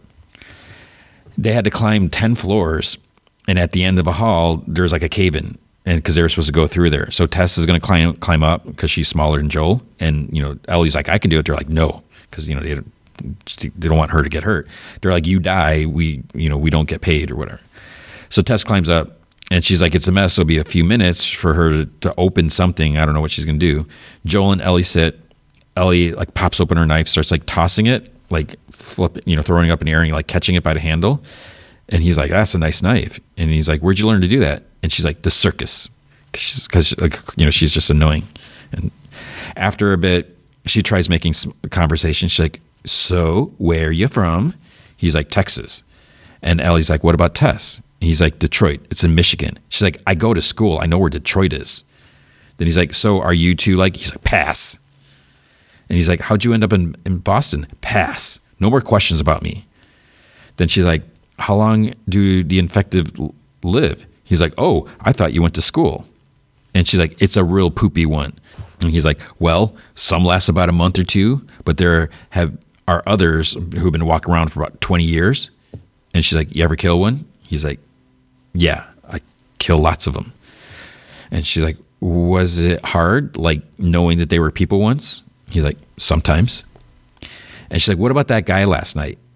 And then there's like a muffled thumping, and they like both kind of jump up because it's coming like from behind them. It's Tess. So she somehow crawled around into this one of the side rooms, and she tells them, she's like, put the gun down. And she comes out. She's like, what now? So they go to this balcony. Ellie looks over. There's like a bunch of like infected, kind of just like lying in the street. And Tess says that, the last time they were there, they're still like, the infected were like deep inside the buildings. So she's like, I guess enough people came through looking for the QZ that, they went inside seeking shelter. And then that's how they get more and more, city of the city bit by bit, year after year. Ellie looks at how they react, because it's almost like the sun kind of passes over like that, and they just kind of like undulate or something like that. And she's like, they're connected. And Tessa's like, more than you know. It's like the fungus also grows underground, long fibers like wires, some of them stretching for over a mile. You step on a patch of cordyceps in one place, and you can wake dozens of infected from somewhere else, which that's like sucks. So she's like, now they know where you are, and they come. And she's like, you're not immune from being ripped apart. Do you understand? It's important. She's like, I'm trying to keep you alive. So then they're like, so we can't go this way. And Joel's like, museum. So they reach a museum. The front door's open. It's like pitch black inside. Tessa's like, there's a way across from the top floor. He's like, we used to take it all the time. Joel checks like this something on a ground. I don't know if it's a root or something like that. He kind of smashes it with his rifle, like the end. He's like, it's bone dry. He's like, that could mean that they're all finally dead in there. Joel takes out a flashlight, and he asks, he's like, did Marlene pack you one of these or just sandwiches? Tess, and then Tess is like, more ground rules. She's like, we're going to go slowly. If we come up against anything, you get behind us and you stay there. They enter, and Joel's like, yeah, cooked. Ellie gets startled because there's like a dead body. It looks like kind of fresh. This guy in a sweater. There's like blood on his head, his hand, whatever, his chest. She's like, what the fudge did that? Like he was like attacked by something. And Tess says softly to Joel, she's like, maybe he was attacked outside and crawled in through the doors. It's like the door was open. It could have been him. And she's like, I don't hear anything. Ellie asks, like, who would you hear? And they both put their hands up. They're like, shush her. So she whispers a question again.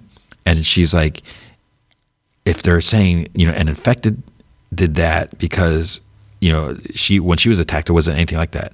Joel whispers, she's like, from this point forward, we are silent, not quiet, silent. He's like, no questions, just do it.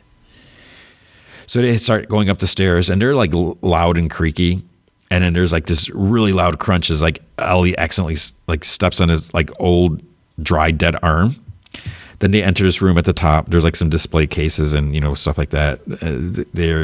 There's like some rumbling, and there's like a cave in like out in the hall like behind them. Ellie and Tess have to like kind of dive into his room, and they get up, and there's like loud screech from inside. So the closed caption says infected clicking. So it's like, what does that mean? They're clickers is what they call them. And infected or clicker or whatever slowly walks out, and they kind of like duck. Joel mouths to Ellie, he's like, they can't see, but they can hear. So like walks past him, and Ellie like lets out a little breath. She's like, and it turns and like screeches at them.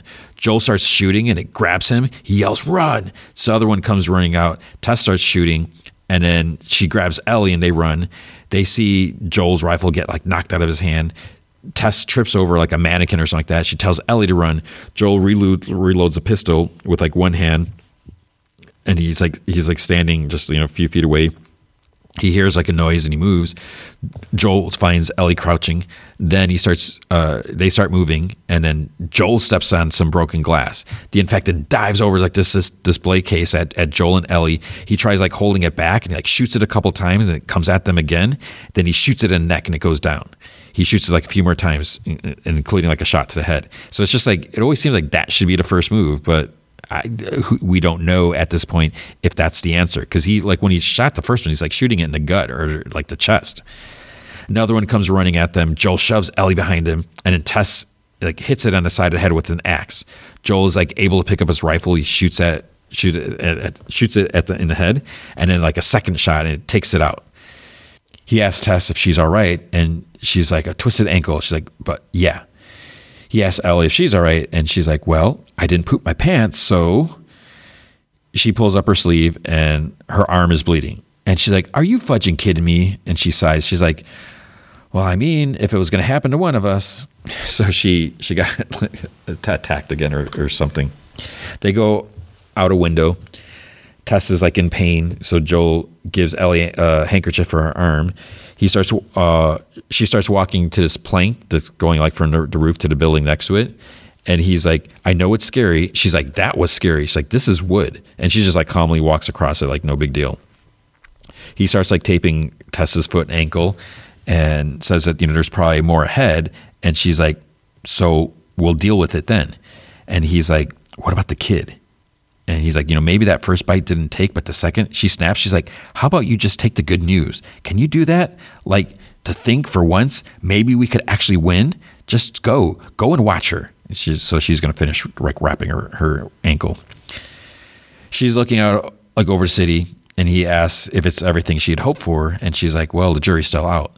But she's like, but man, you can't deny that view. Tess comes up and says, she's like, we should get going before it gets dark. So they start climbing down. He kind of looks down at his watch. You can see he's just like out of instinct or whatever habit. And then he walks after them. At the street level, Joel stares at Ellie and her wrapped arms. So, he's being cautious and suspicious. They're hiding across the street from where they're supposed to go, at the state house or whatever. And Tess whispers, she's like, where the fudge are they? Joel slowly walks toward this truck that's parked there. He opens the door and like points the rifle inside. The other side is open, and maybe there's blood inside. He motions for them to stay back. He walks around the front. There's a dead body on the ground. He listens at the back, opens it. It's empty. Tess is like, WTF is going on? And he's like, I don't know. Ellie sees like a blood trail, and she's like, they went inside. So Tess grabs Ellie's hand and starts going up the stairs. Joel like tries calling, after her. Tess opens the door with her gun out, and Ellie right next to her. There's two more dead bodies inside, and then there's like probably more than that there's other people. Tess is like, there's got to be a radio, right? And Ellie's like, who killed him? Fedra? And Joel's like, no. So he turns one over. He's like, one of them got bit. He's like, the healthy ones brought the sick ones. Everyone lost. Tess is like, where did Marlene say that she was taking you? So all she knows is just west. And she's like, fine. She's like, one of them has to have a map. And she's like, Joel, can you help me? He's like, no. He's like, Tess, it's over. We are going home. Tess yells. She's like, that's not my fudging home. She's like, I'm staying. She's like, our luck has to run out sooner or later. Ellie's like, fudge. She's like, she's infected. And Tess scoffs. Joel looks at her and he's like, show me.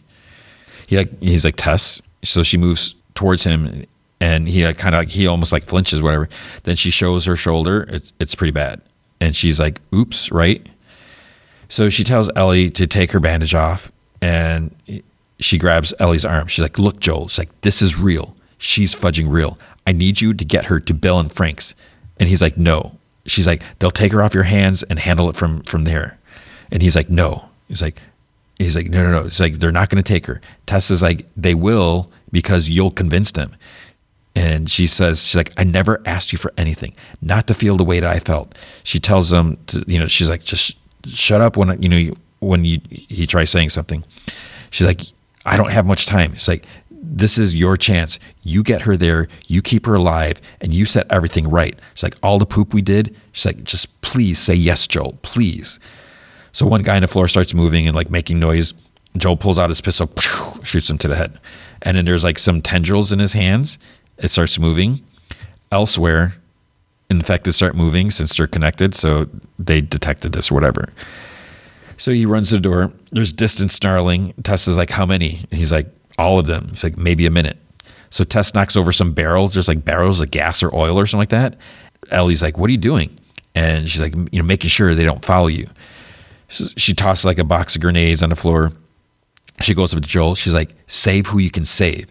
Then he grabs Ellie and he starts running. And she's like, no. She's like, we're not leaving her. She's like, I don't want to go with you. Tess is left standing. Then it's like getting loud outside as infected are coming. They start like banging on a door. She has a lighter because she's trying to light this gas or whatever, but it like won't light. It's like, they bust in, they make it in. They're splashing all over the liquid. One moves towards her for some reason, and then like the tendrils, the cilius, whatever stuff inside its mouth, it's like moving. It moves forward. It like kisses her, and like the stuff goes inside her, which seems kind of weird. Like, why wouldn't it just bite her? Why would it do that? So she's kind of like in this weird, disgusting embrace, and she's still trying to, continues trying to light the lighter, and she finally gets it, whoosh, and she drops it, whoosh, it goes up. Joel and Ellie are running outside, and then the building whoosh, blows up. They like duck and stop. Joel kind of like looks to make sure it's, I don't know if he's checking if any of them are following or if he's checking to see if Tess made it out. Then he just like starts heading out. Ellie like looks at the building for a bit, and maybe the same thing. She's trying to see if Tess is following, whatever. Then she turns around and stares where Joel went. That's the end of the episode. So and then the behind the scenes stuff, they talk about the clickers.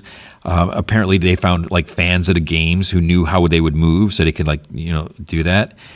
But they also talk about like how in the show there's less spores, because in the game there's like supposed to be spores everywhere, but they kind of figured that would be too much. It would be like it would just get everywhere.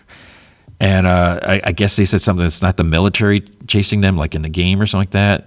And they also talked about how like they expanded Tess's character, fleshed her out some more. And, like once she understood what Ellie is, there's like this instinct, like kind of like maternal instinct that comes out or whatever.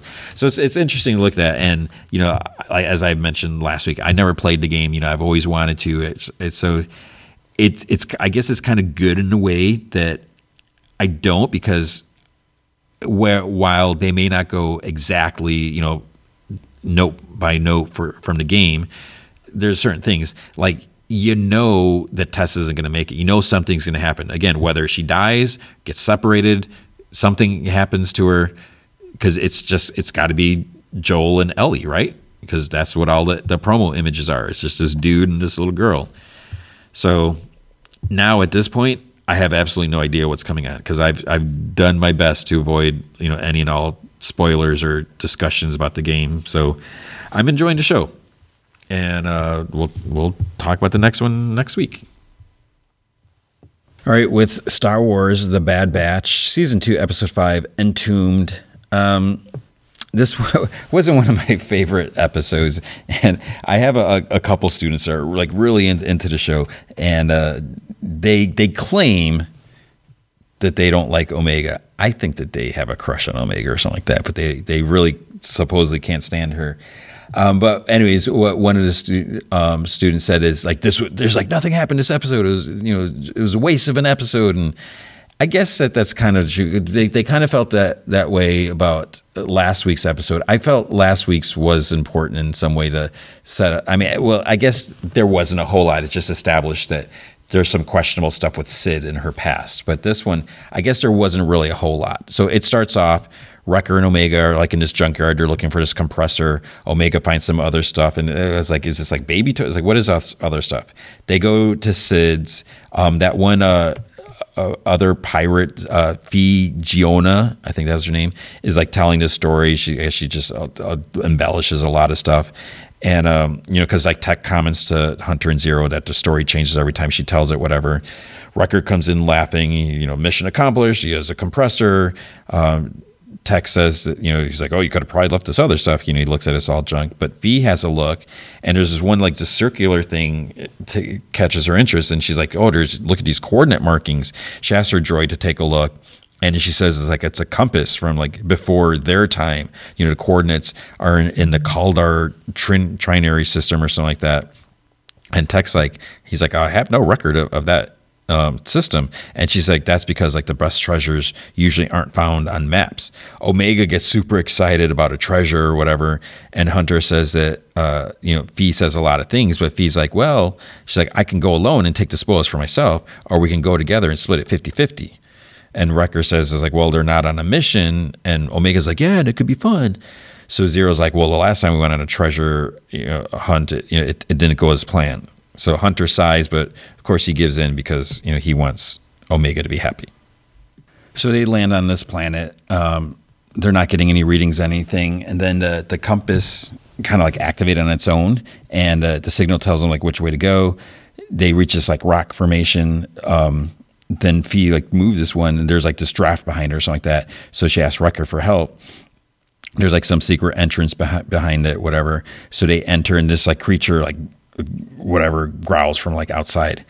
Echo tells Hunter that the etching on the walls have to be at least like 1,000 years old. Fee's is like, oh, they're older. And then Fee thinks that they're in the entranceway to the Sakrana or something like that. They don't know what that is. She's like, every pirate out there has heard the legend of Scarana. I don't remember what it was. Scaranal. And it dates back to the ancients. And Echo's like, you mean the Jedi? And she's like, no, older. So there's supposed to be like some treasure that's like really old or whatever. So Wrecker asks like, what kind of treasure is in there? And she says it's the heart of the mountain, and that they're going to go and liberate it. So how did it get it? Fee says that there's a pattern, there's like these big like kind of like blocks sticking out. So they need to like kind of push them and align the patterns in the right order. So you can just like slide the sections of the wall. Wrecker pushes the one or a second one, and then there's like some rumbling, and the door closes. So Fee jumps at Wrecker and like pushes him aside, and then she's like, booby traps. So now she's like, now it's getting interesting. Then I think Hunter, it might have been Hunter, says like, he's like, oh, no, you just trapped us here. And she's like, oh, relax, there's always a way out. Omega like looks through the center part of the compass, and it's like kind of clearish, and she sees that like some parts on the walls are glowing. So then Fee asks her to lay the compass on her lantern, and then the room kind of glows purple through the glass, and then the shiny parts can be seen on the wall, so they can line it up and then get a way out of that room. So this door opens to this long hallway, and they see this hole like in the ceiling, and some creature attacks them. They like shoot it. There's a cave in. They kind of get separated. Hunter, Fee, and Omega are in one group. So they're like walking. Fee's like, oh, this is too easy. Then they notice there's more symbols like on the ceiling. And then as Hunter's walking, the floor falls, but he manages to climb up. He has like a grappling hook or something like that. Then Hunter and Fee are kind of bickering. Omega notices that there's this like hole slot in the wall, and the circular compass thing fits in there. And I think she like kind of rotates it a little bit so that the ceiling lights up. So yeah, when she turns the wall thing, and then the lights in the ceiling now shift to the floor. Tech tells Wrecker and Zero, something is blocking them or whatever. There's this other big circle thing in the wall. It rotates open. They get to the treasure.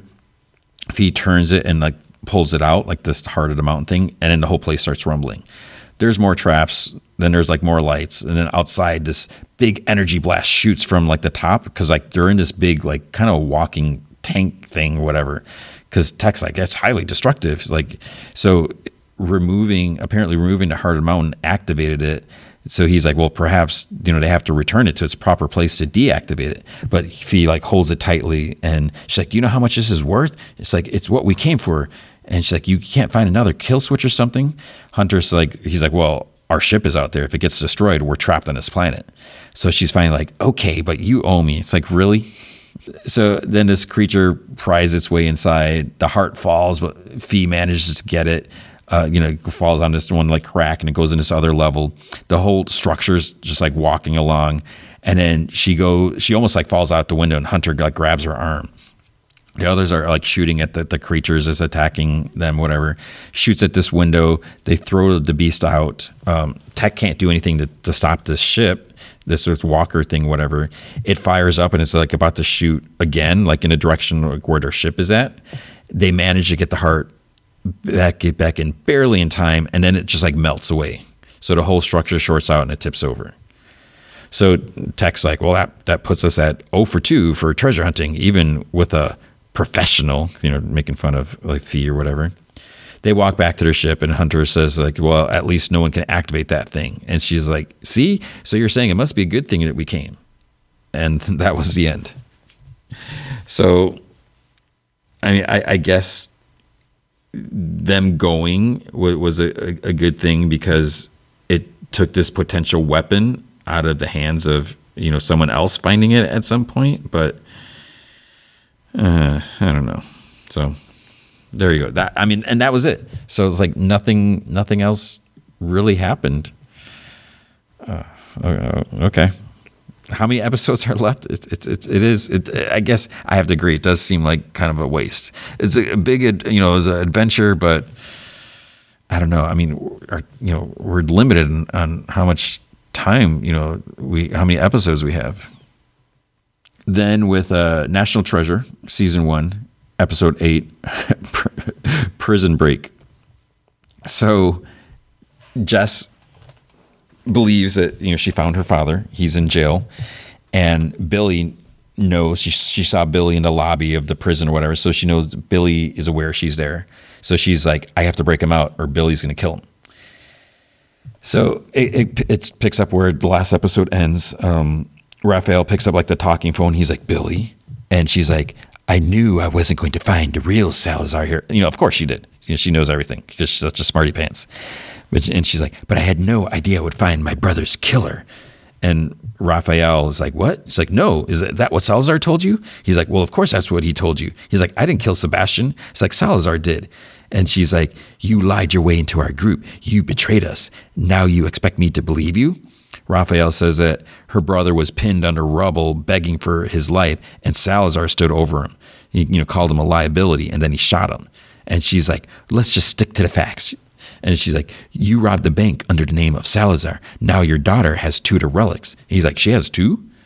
Billy's like, and I guess you either found a 3rd relic in that well, or you know where it is. Either way, your daughter's going after it. Tell me where it is, and I'll spare your daughter. He looks at her and he's like, well, you can't get to her. She's long gone. We'll see about that. You're about to learn how it feels to lose the person you love more than anything else in the world. And then she leaves. It's like, oh my gosh, I get that she's supposed to be all powerful and knowledgeable and everything, but I almost feel like she feels she's untouchable. She can do whatever she wants. She can just kill whoever, no fear of consequences. And like maybe that's what power, whatever does to you, and power and money. At the motel, they're questioning Jess on her idea of breaking her dad out of prison. Oren's like, that's insane. And she's like, he's the only family I got. And she's like, if I don't break him out, Billy's going to kill him. Oren's like, we should go to the federales then. And Tasha's like, what are they supposed to do? And she's like, what would we tell them? A prisoner's going to get killed? She's like, why would they care? And she's like, and we have no proof. Oren's like, this isn't an escape room, which is what I was thinking. He's like, this is real life. And he looks at Ethan. Ethan's just sitting there quiet. He's like, come on, dude. He's like, back me up. He looks at Jess because he's like so smitten with her. Obviously he doesn't want to tell her that she's wrong. But then Jess says that, no, Oren's right. And she's like, that's why I'm not asking any of you to do this. And Ethan's right away. He's like, you don't have to. I'm in. And Tasha says that I'm in too. And Oren's like, what? Tasha's like, Jess is going to do this either way, whether we help her or not. Oren's like, I didn't realize that out of all of us, I'd be the voice of reason. He's like, this is a next level felony. He's like, I'm begging you not to do this. And she's like, I have to. And he's like, well, I'm not just going to sit around and let my best friends make the biggest mistake of their lives. He like starts picking up his bag and everything. And Jess is like, you're right. He's like, I think you should go home. If we get caught, they'll think you're an accessory. And Ethan's like, if we get caught, we're going to need someone stateside fighting for our extradition. It seems like that's something Ethan should do. He's the lawyer, whatever, in the group. So the nurse dude, I think his name is Miles. He shows Liam that there's a tracker in a phone or something like that. Billy tracks everyone. She was tracking his grandfather with his SIM chip too or something like that. She had her eyes on him for 10 years while they're trying to finish a treasure hunt. Liam's like, he asked if he was there when Billy killed his grandpa, and he's like, I had the night off. He's like, she didn't want any witnesses. So then he's like, well, how do we find Jess? The dude, Miles, he says that they have to get a phone from one of Billy's teams. That'll give them access to Billy's trackers. Then they can find Jess. Tasha's digging on her laptop. She's looking at prison records.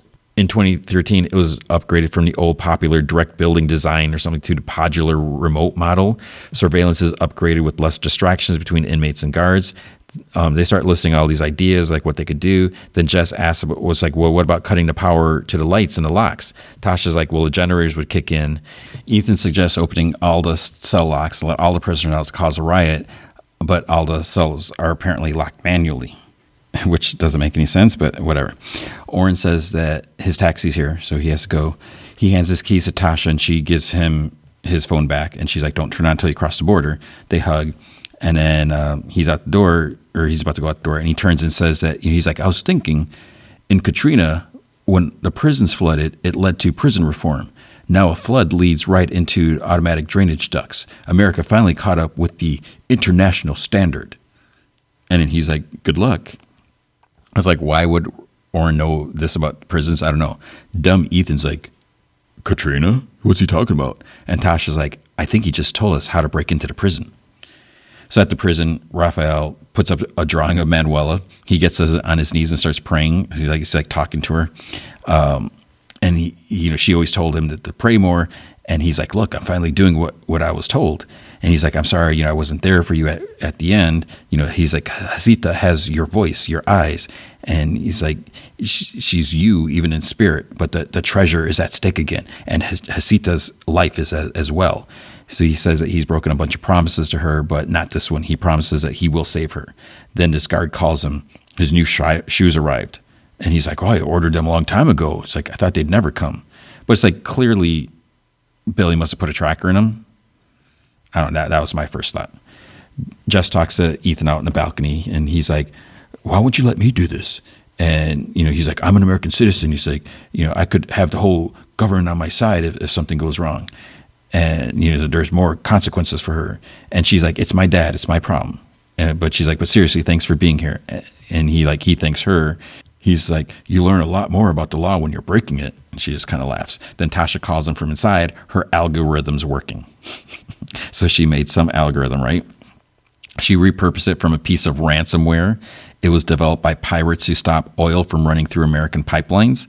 With some tweaks, she can disrupt the water runoff system instead. So there's this culvert off the road outside the prison that'll lead Jess to the main water runoff. Then she'll run her algorithm, and the system will react to what it thinks is a flood.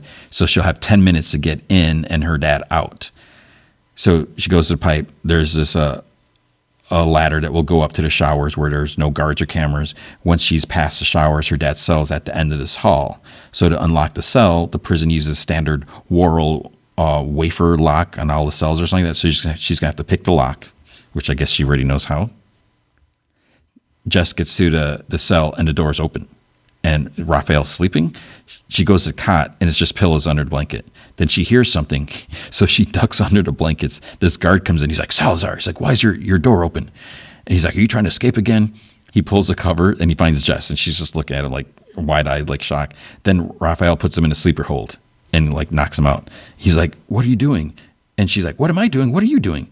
And she says that she thought that Billy was going to kill him, so she broke in to save him. He's like, you did? And he says that Billy was going to kill her, so he was breaking out to save her. So they're both trying to save each other. Tasha tells Ethan that the water's filling, so she's like, she can't come back this way. Jess asks her dad if he has a way out because she just ran out of time on hers, and he takes the guard's keys and they go off. There's a police siren behind Ethan and Tasha. So she thinks it's like they must have caught her. He's like, no, it's like no alarms went off. So he's like, the guard comes up. He asks him what they're doing in Spanish, and Ethan's like, oh, sorry. He's like, no Spanish. And he's like, oh, you Americanos? And he asks for their ID. Raphael says that once they get out, if they get out, that they'll have to get the third relic. She's like, I already did. And he's like, well, I was right. And he says that he's like, never let them out of your sight. So they're like in this laundry area, and he pushes this big shelf out of the way, and there's like a hole in the wall. It leads to like the old prison wing, because they just like sealed it off when they were, remodeling everything.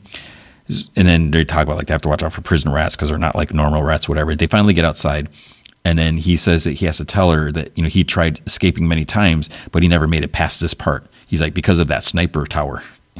He's like, for that, you need 2 people. But he, up until now, he never trusted anyone. So he digs out a couple things like in the yard, the grass. He hands her like these like cutters to cut the fence, and then he's holding a mirror. And he says that he'll blind a sniper when the sniper tries to shoot her. And she's like kind of like, are you serious? So he wants her to run across the yard, and then he's going to blind a sniper. At the van, the guard hands her IDs back, says that he's like, I know what you're doing here. So it's like, uh-oh. He's like, I was young once, but this is a restricted area. He's like, this is not a place for romance. So he's like, you need to move on. The guard in Raphael's cell wakes up, so he yells for help. Jess tells her dad, it's like, his plan is crazy. And he's like, you just have to trust me. And she's like, trust you? I just met you. And he's like, well, I'm your dad. He's like, we have the same blood. And then the alarms go off. And he tells her, he's like, go.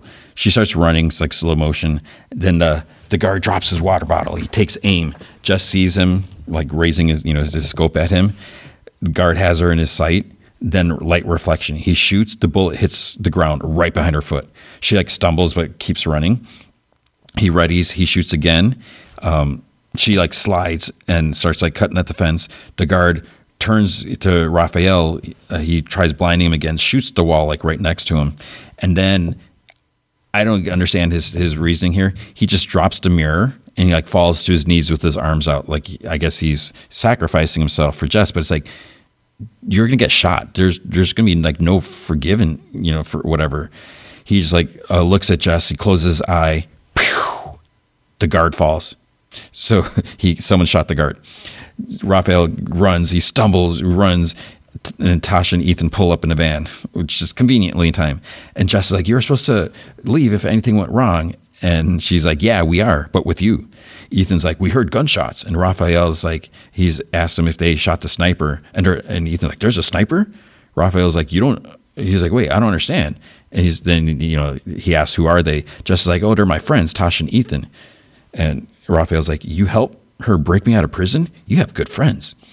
So he asks, where are the relics? And Jess is like, right here. And she's, holds up a bag. So he reaches, but then she like pulls his hand back. Ethan's like, you just broke out of prison and you're talking about the relics? Raphael's like, the treasure's the only thing that matters. And he says like, the police will only be after him. He's like, they didn't see them. But Jess is like, no, the guard saw me. But it's like he got shot. So I assumed he got like shot in the head, but I guess he could have got shot in the arm or somewhere. But the question is, who shot him? Do we really need to ask that? Oren walks. He made it to Ethan's already. He walks in, turns on his phone, tries calling Tasha's burner phone. He gets like a whatever, just her voicemail. Then he gets a call from Moneyman Keith Hessler, whatever. And he just like, he's like, whatever. He's like, come on, Tosh. He's like, I just want to make sure you guys are safe. And then you hear, safe from what? Agent Ross is at the door. She just like stepped inside because I guess he left the door open. So she just helped herself to walk in instead of knocking. She introduced herself, says that, she's looking for his friends he's clearly worried about. So it's like, where are they? He's like, oh, I don't know. He's like, I've been trying to get a hold of them. He's like, I was at a shoe convention. And she's like, a shoe convention in Mexico? Because the luggage tag are still in his suitcase. And I guess she managed to see it from like across the room. And she's like, look, she's like, ever since your friends came into my office, it's been a tidal wave of crazy. She's like, I've got a crypto queen, murdered FBI agent, a break-in at Graceland, a stolen historical journal about a dog, an incident at the Alamo, and now a recording of your friend, Jess, threatening Peter Sadusky has surfaced. So she's like, Jess is in a lot of danger, and I'm just trying to help. And he's like, I don't know what to tell you. I was at a shoe convention.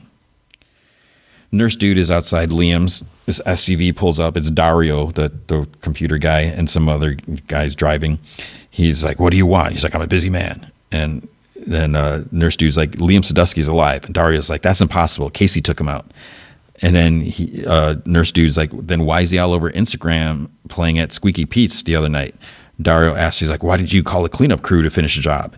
And Miles is like, because I don't know who he talked to about Billy. I figured you'd want to question him. It's like, I got him tied up inside. Dario tells the driver guy to wait there. They go in. Dario pulls out his gun. They go into study. Liam is tied up and gagged. So it's like, wait, did Miles turn on him? No, he didn't. Dario says he's like, you should have left town when you had the chance. He's like, now you're going to have to answer some questions. He presses the gun to his knee like he's about to shoot. Muffled screams and everything like that. The nurse dude stabs Dario in the neck with a needle. He's like out like right away. Liam wasn't tied up. He pulls the gag down. His hands were just behind his back. Nurse dude says that he brought a friend, so he'd better hurry. Takes his phone, somehow turns it on with his unconscious body. I didn't think that facial recognition works that way, but whatever. Liam sees like the wallpaper on his phone. It's like Cross S Nostrum. He's like, I've seen that before. He's like, what's it mean? Nurse dude, he's like, I don't know. He's like, this is like the company motto or something. Miles works on the phone and connects it to the laptop. Liam goes to a pile of mail on the floor. There was this book with like a paper cover that it was like in the mail that his grandfather sent or something like that. And the motto's written on it. He turns to the title page and it's like the Book of Famous Lost Treasures. So Miles gets in, globe appears, red dots are all the people that Billy's tracking. And he's like, oh, that's a hell of a lot of people. And Miles scrolls through the names and he's like, there's Casey. She's the one who took you out. So wherever she is, Billy is. Ross, meanwhile, talks to her supervisor. He says, good job. You found Sadusky's killer or something like that.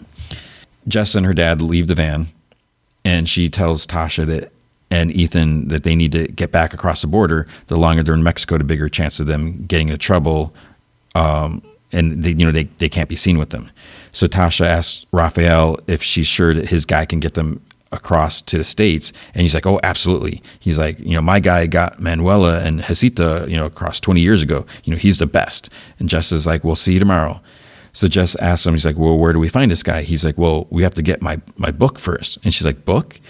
And he's like, it's a book that only, me and your mother knew about. Phone pings. Mina sent a text to Jess. Look who went viral. So she watches a video from Graceland and smile. And Dad's like, who's that guy, huh? He's like, looks over her shoulder. Jess is like, let's just get your book. Then in Spanish, she's like, oh, a redhead, huh? At Liam's, the driver guy's impatient. He texts Dario. And when they get the text on his phone, it's like in a different language. So it's like, is it code or is it because like even like not even regular like letters. So Miles, he's like, I don't see Jess's name anywhere. And Liam's like, hold on. He's like, I see mine and my dad's. He's like, they were tracking him for years. He scrolls through and finds the day he disappeared. He's like, he was nowhere near the river he supposedly drowned. And he's like, wait, did Billy kill my dad too? Miles like, I don't know, but if she did, she didn't do it herself. He's like, she doesn't get her hands dirty. She's too smart for that. Billy and Casey are driving in Mexico, and Casey's looking at a tablet, and she's like, Dario's in our tracking system. He just opened a Sadusky file. Billy's like, that doesn't sound like him. So Billy calls. Liam answers, because Miles like, don't answer it. And he's like, sorry to disappoint, but Dario's a little tied up at the moment. Billy's just like, Liam Sadusky. Casey whispers, like, I threw him in a river. He should be dead. So Liam clearly heard this because she's on speakerphone. And he's like, yeah, well, I'm not. She asks if Miles fished him out. And she's like, I guess he's with you. Tell him he's fired. He'll know what that means. And Liam's like, I know you killed my grandpa. And I'm pretty sure you killed my dad. And I'm coming for you. She's like, your father tried that once. Didn't turn out so well. Miles grabs the phone and like smashes it. He's like, she can track them. So Billy tells Casey to find out where Dario is and send a team. Miles says that they have to get out of there. Then they hear the driver dude coming. So he apparently knows exactly where to go because he heads like straight for the study. Kicks the door open. Liam and Miles are hiding on the other side of the desk. The driver goes into the clue room and then they shut the door behind them. He shoots a couple shots, but they manage to get the door closed. But it turns out Miles got shot dead center in the chest. And then several SUVs pull up to the house. So I guess they happen to be like 2 minutes away. They get there like right away. Liam grabs a book or off the desk. I think he grabbed the book. Then he goes out the window that gray-haired long dude like jumped through. They come in the room. they check and they're like, Miles is dead. Then they can hear the driver yelling in the other room, the locked room. Jess and her dad reach this big tree. He's like, oh, it's 100 years old. It's sacred. And Jess is like, that's a tree from Mom's picture of the three of us when I was a baby. And he's like, your mom kept that picture? And Jess is like, yeah, she kind of folded you out. And then to himself, he's like, well, yeah, at least she kept it. He says the tree is like a religious site. It's used for weddings and funerals. It's always protected, which makes it the perfect place to hide something. He reaches in like between like the folds of the tree or whatever, and he pulls out like a bag with like in that old book. It's his journal.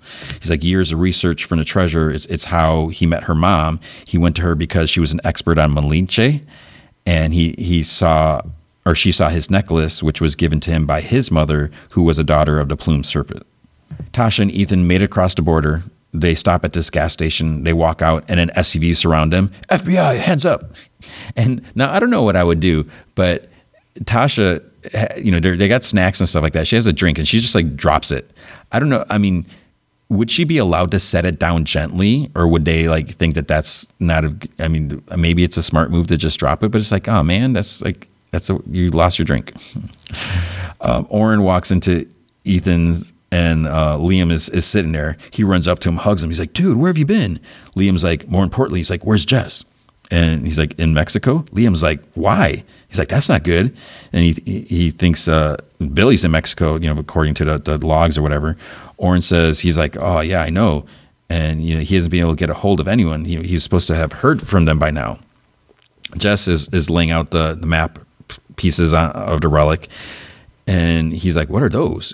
And he's like, where's the relics? And she's telling that the relics were puzzle boxes, and the treasure map was hidden on the inside. He's like, puzzle boxes? You figured that out? And she's like, oh, it wasn't that hard. And he says that she did it. He points to the tree, and she's like, yeah, X marks the spot. He's like, no. And he opens his journal. He's like, X is a Mayan symbol for sky. And she's like, this isn't a map of the ground. This isn't a river. This is a map of the sky. So the daughters are showing us the location of the treasure with the constellations. The river is the Milky Way, and all these dots are the stars. So he says that the thing that the Mayan, the Incan, and Aztecs had in common was their mastery of the stars. She pulls out her phone. He's like, what's that? And she's like, it's a star map app. And he's like, what's an app? Because he's been in jail all this time for 20 years or however long. She enters some stuff, and it says that they need more reference points.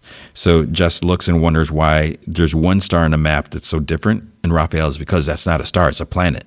He opens up his journal, and he says it's Venus. Quetzalcoatl was associated with Venus, god of the morning star.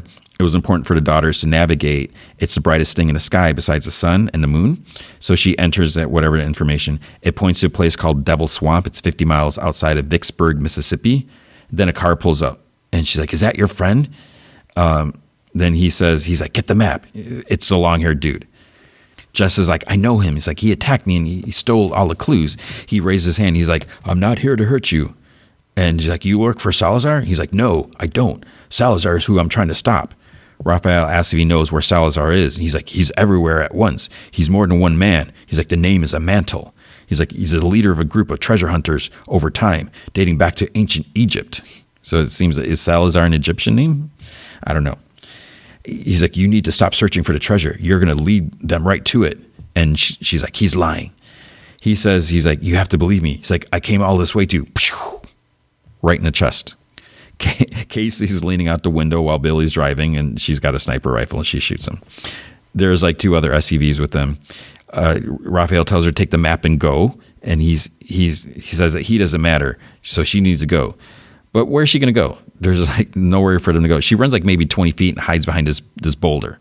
Raphael gets like punched or something. You can hear like, and Billy calls out, Jess, I have your father here. You have two choices.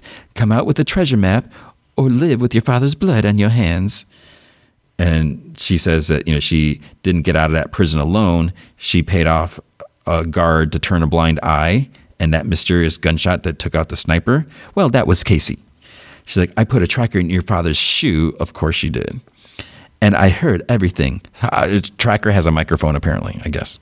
So I know about the Devil's Swamp. So you have to know by now, I'm always one step ahead. Jess thinks, she touches the necklace. There's nowhere for her to go, so she pops out with her hands up.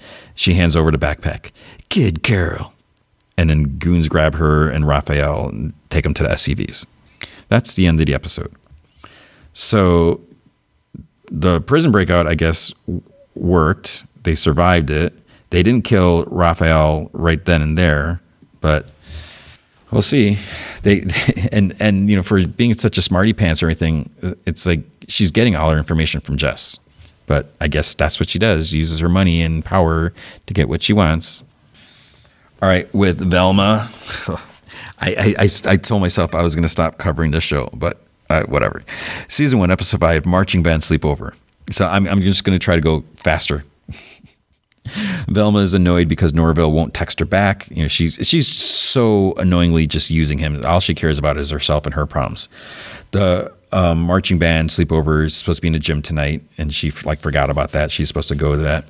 The mayor talks to the school. The cops assigned to the school quit because they were being sexually harassed because all the hot girls want their protection and stuff like that. They're like trying to twerk on them and stuff like that. So they decide for a 9 p.m. curfew, and school events have been canceled. They start listing them all. And then Velma is happy because the marching band sleepover is canceled too. So she didn't want to go to that, I guess. Daphne decides to go to the mines to search for clues, and then someone grabs her. Fred is waiting for Velma. He wants to win her over, and he says he found something about her mom. He found some papers in his dad's office. The house used to be owned by this woman who did experiments at the insane asylum. Velma finds out that Norville has a girlfriend, and she kicks open the door to the school paper room, and he's kissing Gigi. Velma's like, I'm not mad. And she's like, you can talk to her about your swords and boring stuff, and we can focus on finding my mom. And he's like, whoa, wait, we've decided that I should spend less time with you. Velma's like, but I only see you when I need you as is. So the only time she sees him was when she needs him to use him. Gigi's like, sorry, until Norville learns to stand up for himself, he's going to do as I say. Daphne sees two people dressed as Captain Caveman. They're kind of like in mascot costumes, I guess. They say that they're her parents, and they have to hide their identities until they know they can trust her. She mentions, she's like, you abandoned me. And Dad's like, your mom stole you from us. And she's like, they found me wrapped in a blanket in a cornfield. And they're like, why don't you look up the Crystal Mines gang? Then at the Historical Society, Velma looks into the mad scientist files or whatever. This Dr. Purdue, they're missing. The last person to check them out was her mom. And then she starts hallucinating, and Fred can't make her laugh. So she, I guess, has a heart attack again. At the diner, Velma's talking about needing Norville back. She's going to have to have the marching band sleepover at her house to get Norville to come, which is just ridiculous. Daphne looks up the Crystal Mine gang. She looks up information about them. Then Daphne wants to talk to Velma. Norville shows up, and Daphne tries talking to him that she may have found her parents, but Velma takes him away because she's so selfish. It turns out that Gigi joined, and only band members were allowed in the house. They have to, their ideas, they have to play like their instrument or something like that. But Gigi's there because it turns out she joined band because Norville made it sound so interesting. And so she just went to the register or whatever. So then there's like a flute off between Gigi and Velma, which is whatever. Then later Velma goes to talk to Gigi in the bathroom, and she's like, Norville was mine way before you. I'm only going to say this once. And then she gets on her knees. She's like, please let him help me. Daphne is at home with her mom since there's a curfew. Then she brings up the adoption, and they answer a question in unison, like it was rehearsed. They're like, we found you in a cornfield in a crater. And whatever. Daphne's like, that's not like Superman's origin. And they're like, we don't know who that is. But then like right next to him, there's like a shelf with a bunch of Superman stuff. Velma keeps pushing Gigi. There's stuff going on with his family that Velma apparently doesn't know. Velma ends up tricking her to tell her. She's like, oh, you mean that? It's like, yeah. Then they're like, you don't know, they're like, you don't know what I'm talking about, or you don't know anything. Then Velma's like, okay, on 3, why don't we both say it to see? So she tricked Gigi into telling her. The secret was that Norville, or his Dr. Edna Purdue, is Norville's grandmother. Oh, and it turns out that they need food for the band kids. The kids are starting to get like their blood sugar or whatever. They need food to take their pills, or they start going crazy or whatever. Daphne goes on the street. There's like a boat down in the manhole. There's like whether it's like a stream down there or maybe it's just sewer water. She sneaks out and she goes down the manhole into the boat. Velma blackmails Norvell's mom to find out about Dr. Perdue because they were out dressed up as like a cow and like a milker or something like that, and they get arrested for being out past curfew. And she went out and whatever. So she has like a picture of them. And Velma comes home and she finds that the place is immaculate. She thought the place was gonna be because her new sister is supposed to be coming home, and her dad kept saying how he wants to, Sophie's going to want the house like immaculate and super clean. It is clean. So I guess Norvell apparently threatened the band kids to clean up the place. Daphne arrives at the mines. Her parents take off their costume. So it's Carol and Darren, and then the rest of the Crystal Mines gang comes out. So Darren is the wanted poster guy that was in jail, that broke out of jail. So that's Daphne's dad, supposedly. That's episode 5. Episode 6, the sins of the fathers and some of the mothers. So see, I told you I'm going to try to do this faster. Velma is talking about crappy parents, whatever. She's like, the worst is her dad. Her dad is taking paternity leave. But she's like, you doubled your hours when I was born. Gigi lets Norvell help Velma not hallucinate while his mom talks to her about her mad scientist mother. So in the 70s, she was a brilliant neurosurgeon. She found a way she could keep a brain alive outside the body. So then, and the brain's like, I shouldn't have been a donor, body donor. The army heard about this and they wanted to use it. In the 70s, so this again, in the 70s, there's meddling kids were ruining everything. And so they were trying to infiltrate the meddling kids. They tried posing as kids, but they were figured out, whatever. So they figured if they could put a soldier's brain into the head of a meddling kid, they could, infiltrate them. They called the program the Special Covert, so capital C, capital O, Special Covert Operations Brain Initiative, or SCOOBie, SCOOBIE, Special Covert Operations Brain Initiative. And Velma's like, Scooby? She's like, what did Scooby do? Ha ha ha. It turns out it didn't work. So Dr. Perdue slowly went insane. She was committed to the Crystal Cove Insane Asylum or whatever. Velma says that her mom went missing after finding Dr. Perdue's journals, and all the dead girls had their brains removed. So could they be connected? Daphne goes back to the mines. Her dad says to the others, she's like, not a word about why we really need her until we know we can trust her. And then he has this like piece of clothing in his back pocket and it has Brenda's name. And Brenda was like one of the girls that was murdered. Velma wakes up from an adrenaline needle, whatever, in her arms. So Norvell's mom said that she's not telling her anything else about her mom until her hallucinations stop because there's only one more adrenaline shot and she wants to have like shrimp tacos or something for lunch and she's allergic, whatever. But anyways, talking with Norvell, she figures out that she has hallucinations because she has daddy issues. Her mom was, her saying her mom was kidnapped upsets her dad and just makes it harder for him to love her. So she's like, ew, I have daddy issues. The diner, they go to diner, or she goes with her dad. It turns out it's a strip club. And he says that he told Sophie he needs to spend the rest of his paternity leave with Velma. So he feels bad. Fred tells Velma to thank her dad because he helped his dad buy just a dancer named Chestney. So they bought Chestney's contract from the strip club so that they could date and he could get his head sorted out because Fred's dad doesn't want him liking Velma. He wants him liking someone else, I guess. She realizes that her dad told Sophie that he wanted to spend his paternity leave with her so that he could work while she was at school. Velma goes to Norvell's mom. She's sure she won't hallucinate now that her dad is dead to her. Inside the box is a picture of Norvell's mom and his grandma, her mom's mom, or his mom's mom. Then she says that after her mom died, the house went up for sale and Fred's family bought it. That's when Velma's mom got interested in Dr. Perdue. Then Dia, her mom, discovered the one thing that Perdue never intended anyone to find out, her journals at the Historical Society. So that's how she learned that she was her mom and that her secret lab was buried under the house. So Velma says, so that's what she was doing at Fred's house on Christmas, looking for Dr. Perdue's secret lab before Fred's family moved in. Then she's like, how does this connect Dia to the dead girls? Norvell's mom says that There's only one explanation. Dia opened a lab, and then the ghost of Dr. Edna Purdue has returned to finish her work.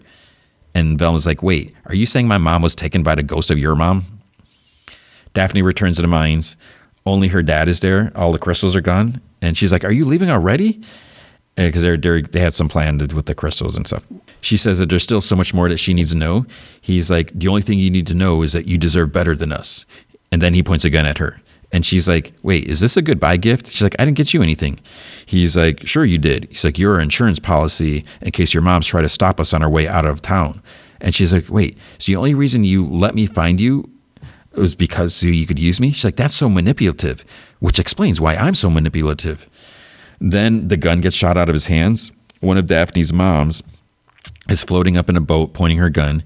She says that they've been onto him since he busted out of jail, and he put a geo through their daughter's window.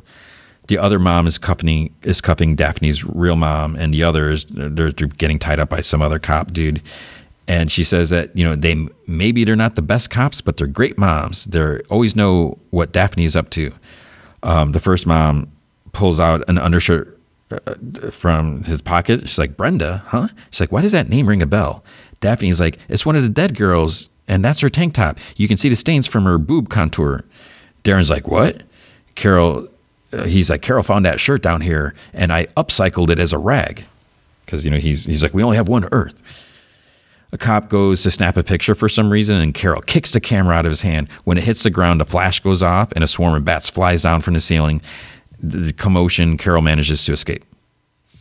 Velma's dad pulls up to the school, and he's like, Velma. He's like, where are you? He's like, I'm sorry. Also, be cool for once, and don't tell Sophie.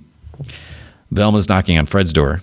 He answers. He's like, you can't be here. He's like, Father forbids it.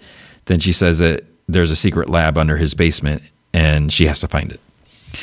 Norville screeches into the driveway. I forgot what Norville's problem was, but Dad comes out. He's like, what's wrong? He's like, you've been ignoring my calls, and like I took you on a first date. Norville's wearing sunglasses like he's too cool for school, and he's like, a man answers his phone when he damn well feels like answering his phone, Lamont. The dad's like, well, Gigi almost died. She was stung by a bee digging her pants out of the garbage at school. Did I miss something? I don't know if I accidentally fast forwarded. It's like, why was her pants in? I don't know.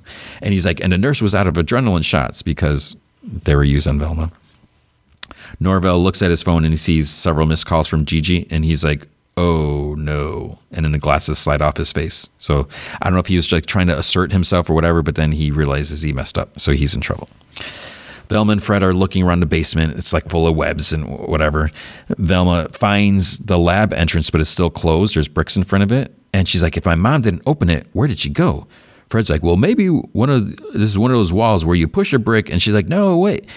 He pushes a brick. They all fall on top of him. So I guess they were just stacked on each other. Daphne's smashing crystals outside the mines. Her moms come up and she's like, you really knew I was with them the whole time? Or was that just another lie? The first mom, I think her name's Donna. I don't know. She's like, the only thing we ever lied about is a dog. Truth is, he went to a farm. I don't know what that means. Daphne says that she knows that they stole her from them. Second mom's like, we didn't steal her. We just took her. So there's a flashback. Her real parents are packing up a boat. And then Darren's like, we have to go. And there's not going to be enough room for all the goods in Daphne. Carol's like, okay, as parents, there's only one right decision to make here. The moms are coming up. Then mom one, Donna, she's like, dang it. She's like, they got away. Then they see baby Daphne in a basket. So then Daphne's like, I feel like such an idiot. She's like, they abandoned me twice. Second mom's like, that's why we never told you the truth. It's like, we fell in love with you from the first moment we saw you. And we didn't want you to ever feel like you were unwanted for even a second. Velma starts to wake up. Her mom's voice is like, Velma, can you hear me? But then it turns out it's really her dad. He's like, it's me, the parent who only abandoned you emotionally. She's like, how'd you find me? He's like, I can locate you like any good parent. And he's like, okay, Sophie installed it. So you never catch us in bed talking smack about you. He says that he's sorry he worked so much when she was little, but he did it because she always had her mother. But then she walked out on them and he wanted to be there for her. But it's too hard because he feels so guilty. So he hides it at work. And she's like, well, you wouldn't feel guilty if you just believed that mom was kidnapped. They go down to like the secret stairs. There's more webs in an abandoned lab. And Velma's like, footprints. People were just here. Then she finds a note she picks up and she's like, Jinkies. Dad's like, why are you saying Jinkies? Is this like when you tried to make Keep It Frosty a thing? And she's like, no, someone wrote Jinkies on a piece of paper. Ha ha ha. But why? Then a hallucination pops out of the paper. You'll never know, Velma. She yells that she needs her dad to believe in her. He's like, okay, I believe you. The hallucination disappears. And she's like, oh my God, that did it. And then, psych, the hallucination's back. And she's like, it's back. Wait, were you lying about believing me? And he's like, he says that he wants to believe, and he's like, wait. He steps on the Jinkies paper. He's like, oh my God, you're right. She was kidnapped. I actually believe you for real this time. The hallucination is like, he does. And she's like, you do? And then the hallucination is like, he does. No. And fades away. She says that her hallucinations are finally over. And Fred's like, are you sure? You said that, several times already. And she says that she means it this time because her father believes her because he loves her. And he's like, yes. And also because Jinkies is written in your mother's handwriting. And so she was just here. And Velma's like, Jinkies. And he's like, okay, now you're totally trying to make it a thing. And Fred nods in agreement. And then later, after credits, Fred says that this is all about her dad believing her. If this is all about her dad believing her, how did making her laugh stop her hallucinations? And she's like, yeah, right. And she's like, or kissing Daphne. Fred and her dad are both like, kissing Daphne. And she's like, whoa. But the point is, she's like, I don't know, but I'll find out. It would be pretty lazy not to. It'd be like lazy writing if they just ignored that. But she's like, but come on, whoever has my mom and took those girls' brains out was just here. So the question is, where did they go?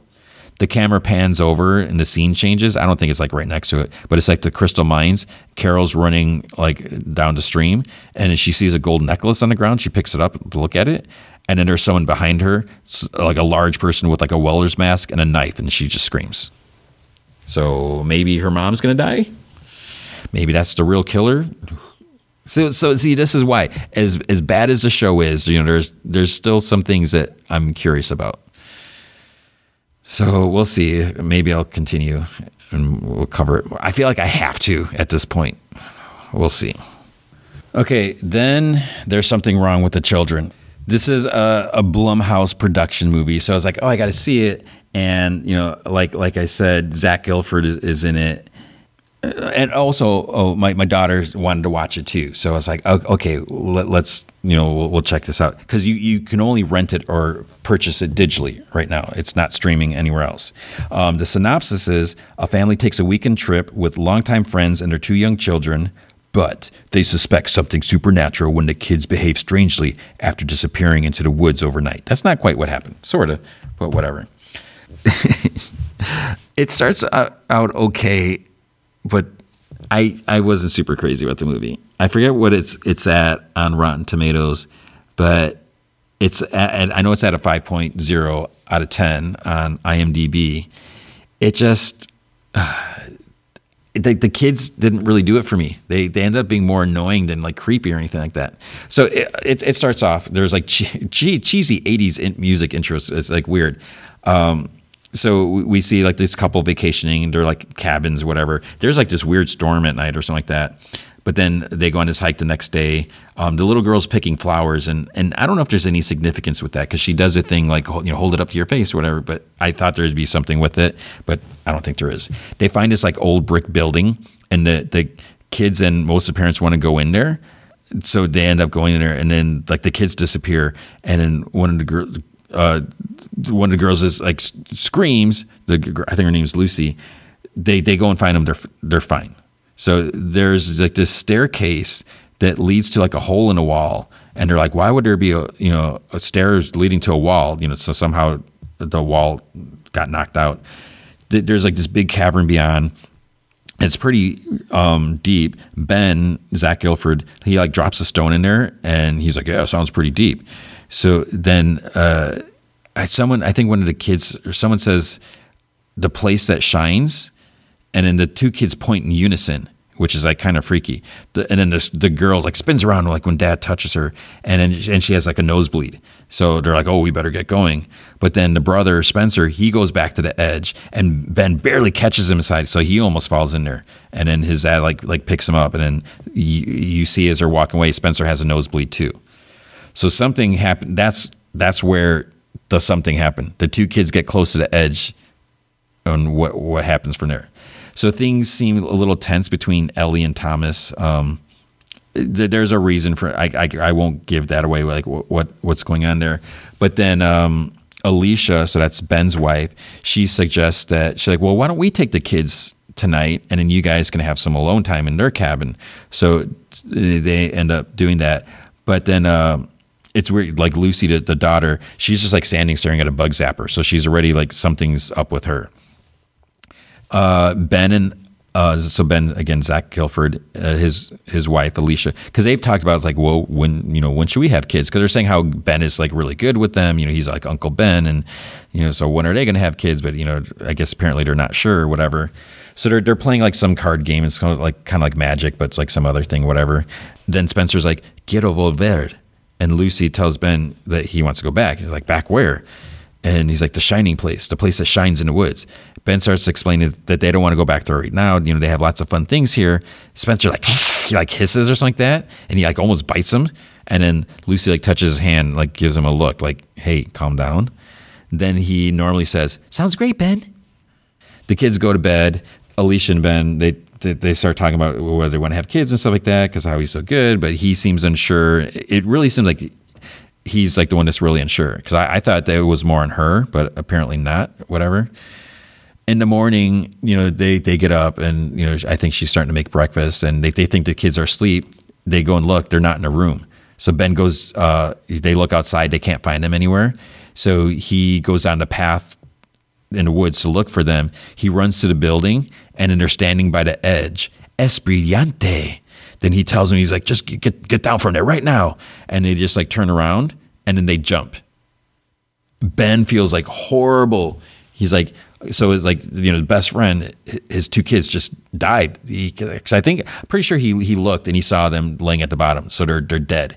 So he goes back, and, he doesn't know what to do. I think he ends up calling like Alicia, and, or she calls him. She's like, have you found them or whatever? And he reaches the parents, or the cabins. He sees like the other couple, they come out and everything like that.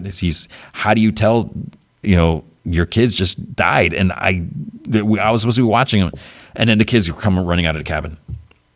So it's like, wait, how are they running out of the cabin when he just saw them in the woods? What's going on? And then it just kind of goes from there. The kids and keep like pushing things, like doing things, and like the parents don't see it. Then the parents like overreact, because Ben starts like freaking out. Ben, you find out he's like on some sort of medication, like some manic or depression or something, and they just like turn on them like nothing. It just goes from there. And like I said, the kids are supposed to be scary and creepy, but they're not really that creepy. They're just like annoying, and I don't know.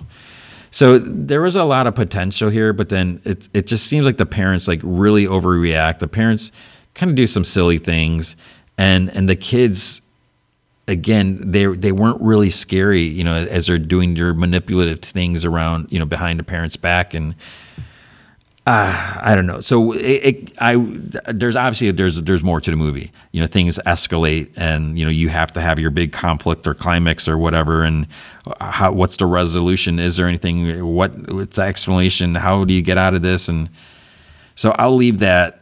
I'm not like disappointed that I watched it, but I guess I really, because when I first saw the trailer, I was like, oh wow, this looks like it could be, besides Zach Gilford, who I like, I just thought that it just looked better than that, and I was just disappointed. Maybe I got my hopes up.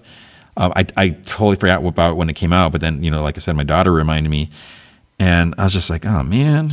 So I was just let down, because I really wanted more. I thought this was going to be like a really cool, creepy movie, and it wasn't quite. So it was okay. Like the 5 out of 0, that is about right. Maybe. I don't know if I'd do a 5 or if I'd go a little lower.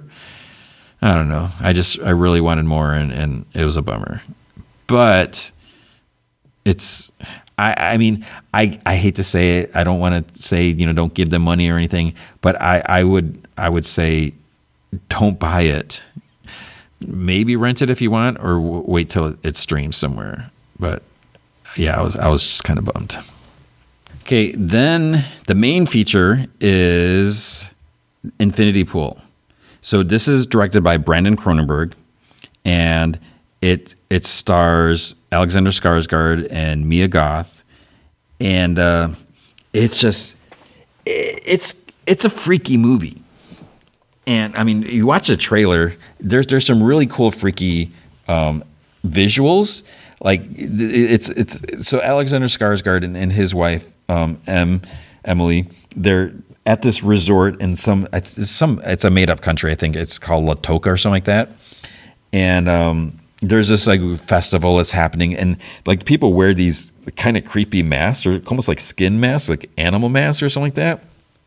And so the reason they're there is Alexander Skarsgård is this writer. He wrote one book, and he's kind of having some sort of writer block or whatever. So he's hoping to get inspired. Mia Goth comes up to him. She recognized him, and she actually read his book. And he's like really surprised. And she's like, I love that. I can't believe you're here. And she's like, I saw you, at the resort and everything. And then she's like, you want to have dinner with us? With her and her husband, I guess. And so he agrees, and they go and they talk and everything like that, and things go really well. They're having good conversation, all that stuff like that. But then they talk about wanting to go outside the resort the next day, but there's like, you're not supposed to. So the thing is, the resort, because of the nature of this country and the laws, it's like things are like really hardcore out there. And like the resort is all surrounded by fence and like barbed wire and everything like that. But they're like, oh, come on, it'll be fine and everything. So the other couple rents a car from one of the dudes somewhere there. They go driving. They go to the beach, and they drink and stuff like that. And now I feel like I'm going too far. But then the thing is, with like Mia Goth, it's like, you don't know. There's almost like some flirtation and stuff like that, but they're both married and everything. Because there's one point where Alexander Skarsgård goes off to take a leak, and then she comes up and then like does something, and it's just like, wait, what was that about? And so they're by the time they're going to leave and everything, it's like nighttime. Mia Goth's like husband or whatever, he's like, oh, I'm drunk, and Alexander Skarsgård's like, oh, I'll drive, whatever.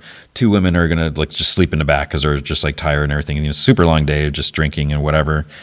He's driving down this road and stuff like that, and then like the car's headlights, like an old car, the headlight starts kind of like cutting out, and he's like flickering with the lights, like trying to like get him to work and everything like that, and like banging on it, and then he runs into someone, like smashes into it, hits the windshield, hits some dude. They like freak out, skids, and he's like, stay in the car. They go out there, and they're like freaking out. He killed someone. They're like, what did you do? What'd you do? And everything like that. And what could he, there's nothing he could do. He couldn't see anything. Maybe he should have pulled over, but it's just a long stretch of, road. And, because it's like on a mountainside, along the side of the ocean or whatever. So then they're like, we got to tell someone or whatever like that. And Mia Goth is like, no, we're not telling anyone, because she's saying that this country has like these strict laws, and they're going to go back and they're going to act like nothing happened. So whatever. But then they get busted on it, and it seems like they ratted him out, because James, he gets arrested, and he's told that the crime, or the penalty for his crime, is that he has to be killed. He's killed because the guy that he hit was like a farmer, so he can be killed by the dead man's firstborn son. And it's just like that. That's it. There's like no trial or anything. That's just how it goes. But they have this. They have a way of handling things where you can pay money and get a clone made if you can afford it. And the clone, it's like a perfect clone. It even has like your memories and stuff like that. So they make a clone, and then the whoever can kill the clone, but they have to watch. Like James' wife, she doesn't want to watch it, and she's just like disgusted and horrified by this. And it's like they even give you like the ashes like afterwards. Like here's a dead body. Here's your dead clone. It doesn't really seem to faze James so much, and then he starts getting pulled into it. And then like Mia Goth and her husband, they kind of like push him more and everything like that. Emily, she just wants to leave. She wants to go back, but then his passport's missing. He can't find it when they come back, because they were like at the police station like for like a day or something like that. So then things continue. He ends up staying. She gets, they have this like kind of fight. He ends up staying and does like some crazy drugs with them, and things just kind of go from there. Things get really freaky. The movie actually has one of those like epilepsy warnings, the flashing lights and stuff like that. I feel like you don't really see that often at the beginning of movies. My theater will sometimes have like signs by, when you buy your ticket saying, hey, warning, this movie could cause, have harmful effects. But yeah, things get kind of trippy, and things are just a little uncomfortable. Like stuff that like James does, like it's like, man, you're crazy. You're in this foreign country. They got these crazy, super harsh laws, and you're just pushing boundaries, and you don't. It's like the risk you're doing. This is why, like, I would be afraid to travel to another country where like I can't speak the language, or just. I feel like you could just disappear so easily. Someone takes your passport. And even like in National Treasure, when they ask for an ID, it's like, well, what if you just take the ID? Then you're screwed. It's like it's their word against yours. And this detective in this movie, it's like, could he be trusted? And so things just get all sorts of wacky, and it's just like dark and freaky and trippy, and there's nudity, and so this, basically what I'm saying is this is not a movie for the family or for the kids, but things just get really weird. But there's some really cool like camera stuff, like where the scene is kind of like rotating. You see the water and it's like almost like flipping around, and it was just filmed really well. And I haven't seen anything else that Brandon Cronenberg does, but I'm super interested in anything else that he's done before or will do. As far as the movie itself, I mean, it's a good movie. It just made me feel really uncomfortable, just like stuff that happened. And so it's because of that, I can't say that I loved it, but it's a really well-made movie. It's just that feeling where it's like, and not necessarily uncomfortable by like violence or the nudity. It's not that. I'm not talking about that stuff. It's just like the feeling where it's just like, it's almost like you get antsy a little bit, and it's just like, oh man, it's like, why are you doing this? Why are you putting yourself in this situation? And oh man, and then the ending is just, I really think it was a good ending. Is totally appropriate, and it just fit with everything. But it's just like, man, you just prepare yourself. I mean, this movie is definitely worth watching. I hadn't heard about this up until like a week ago, like a week before I saw it, because like I said, I was planning on seeing Fear, and then somehow I saw the trailer, and I think I saw it when I saw it. I always try to look at the list of movies, like see like what's coming out on certain dates and everything. So I saw the title for this, and I didn't know anything about it. I was just out of the loop. And then when a new trailer came out or something like that, and I just checked it out, I'm like, what? And Mia Goth, she was in X and Pearl, and obviously other things. But like Pearl, oh my gosh, the performance was just, she carried. She was like, the movie was pretty much just her. So this is just a weird and freaky movie, and it's a trip, it's a journey, it's an experience. It's definitely not going to be for everyone. I think some people aren't going to like it, but man, this movie was something. It's kind of powerful. But that's all I'm going to say about it. It's something. And after it, when I was walking out of the theater, I'm just like, whoa, like oof. It's almost like not necessarily a punch in the gut, but it's like, wow. And it's not often you feel that way, and it's like when the movie, the credits start rolling, it was pretty clear there's not going to be any after credit. I don't know if there's any after credits. The app that I use didn't have the movie listed. It just feels like that's it. There's going to be nothing else. But when the movie ends, it's like, okay, it's late at night. I should get home. But it's like I didn't want to get up right away. It's like, man, I got to just like process all this. So it's something. And I don't know. Maybe I'm overreacting to it. I don't want to set the bar too high or expectations, whatever. But it was just a really, really well made film and something different. And this is the thing. We get so many movies that are sequels or franchises or reboots or whatever. So this was nice that it's something different and fresh. It's freaky as hell, but it's worth checking out. So I recommend it.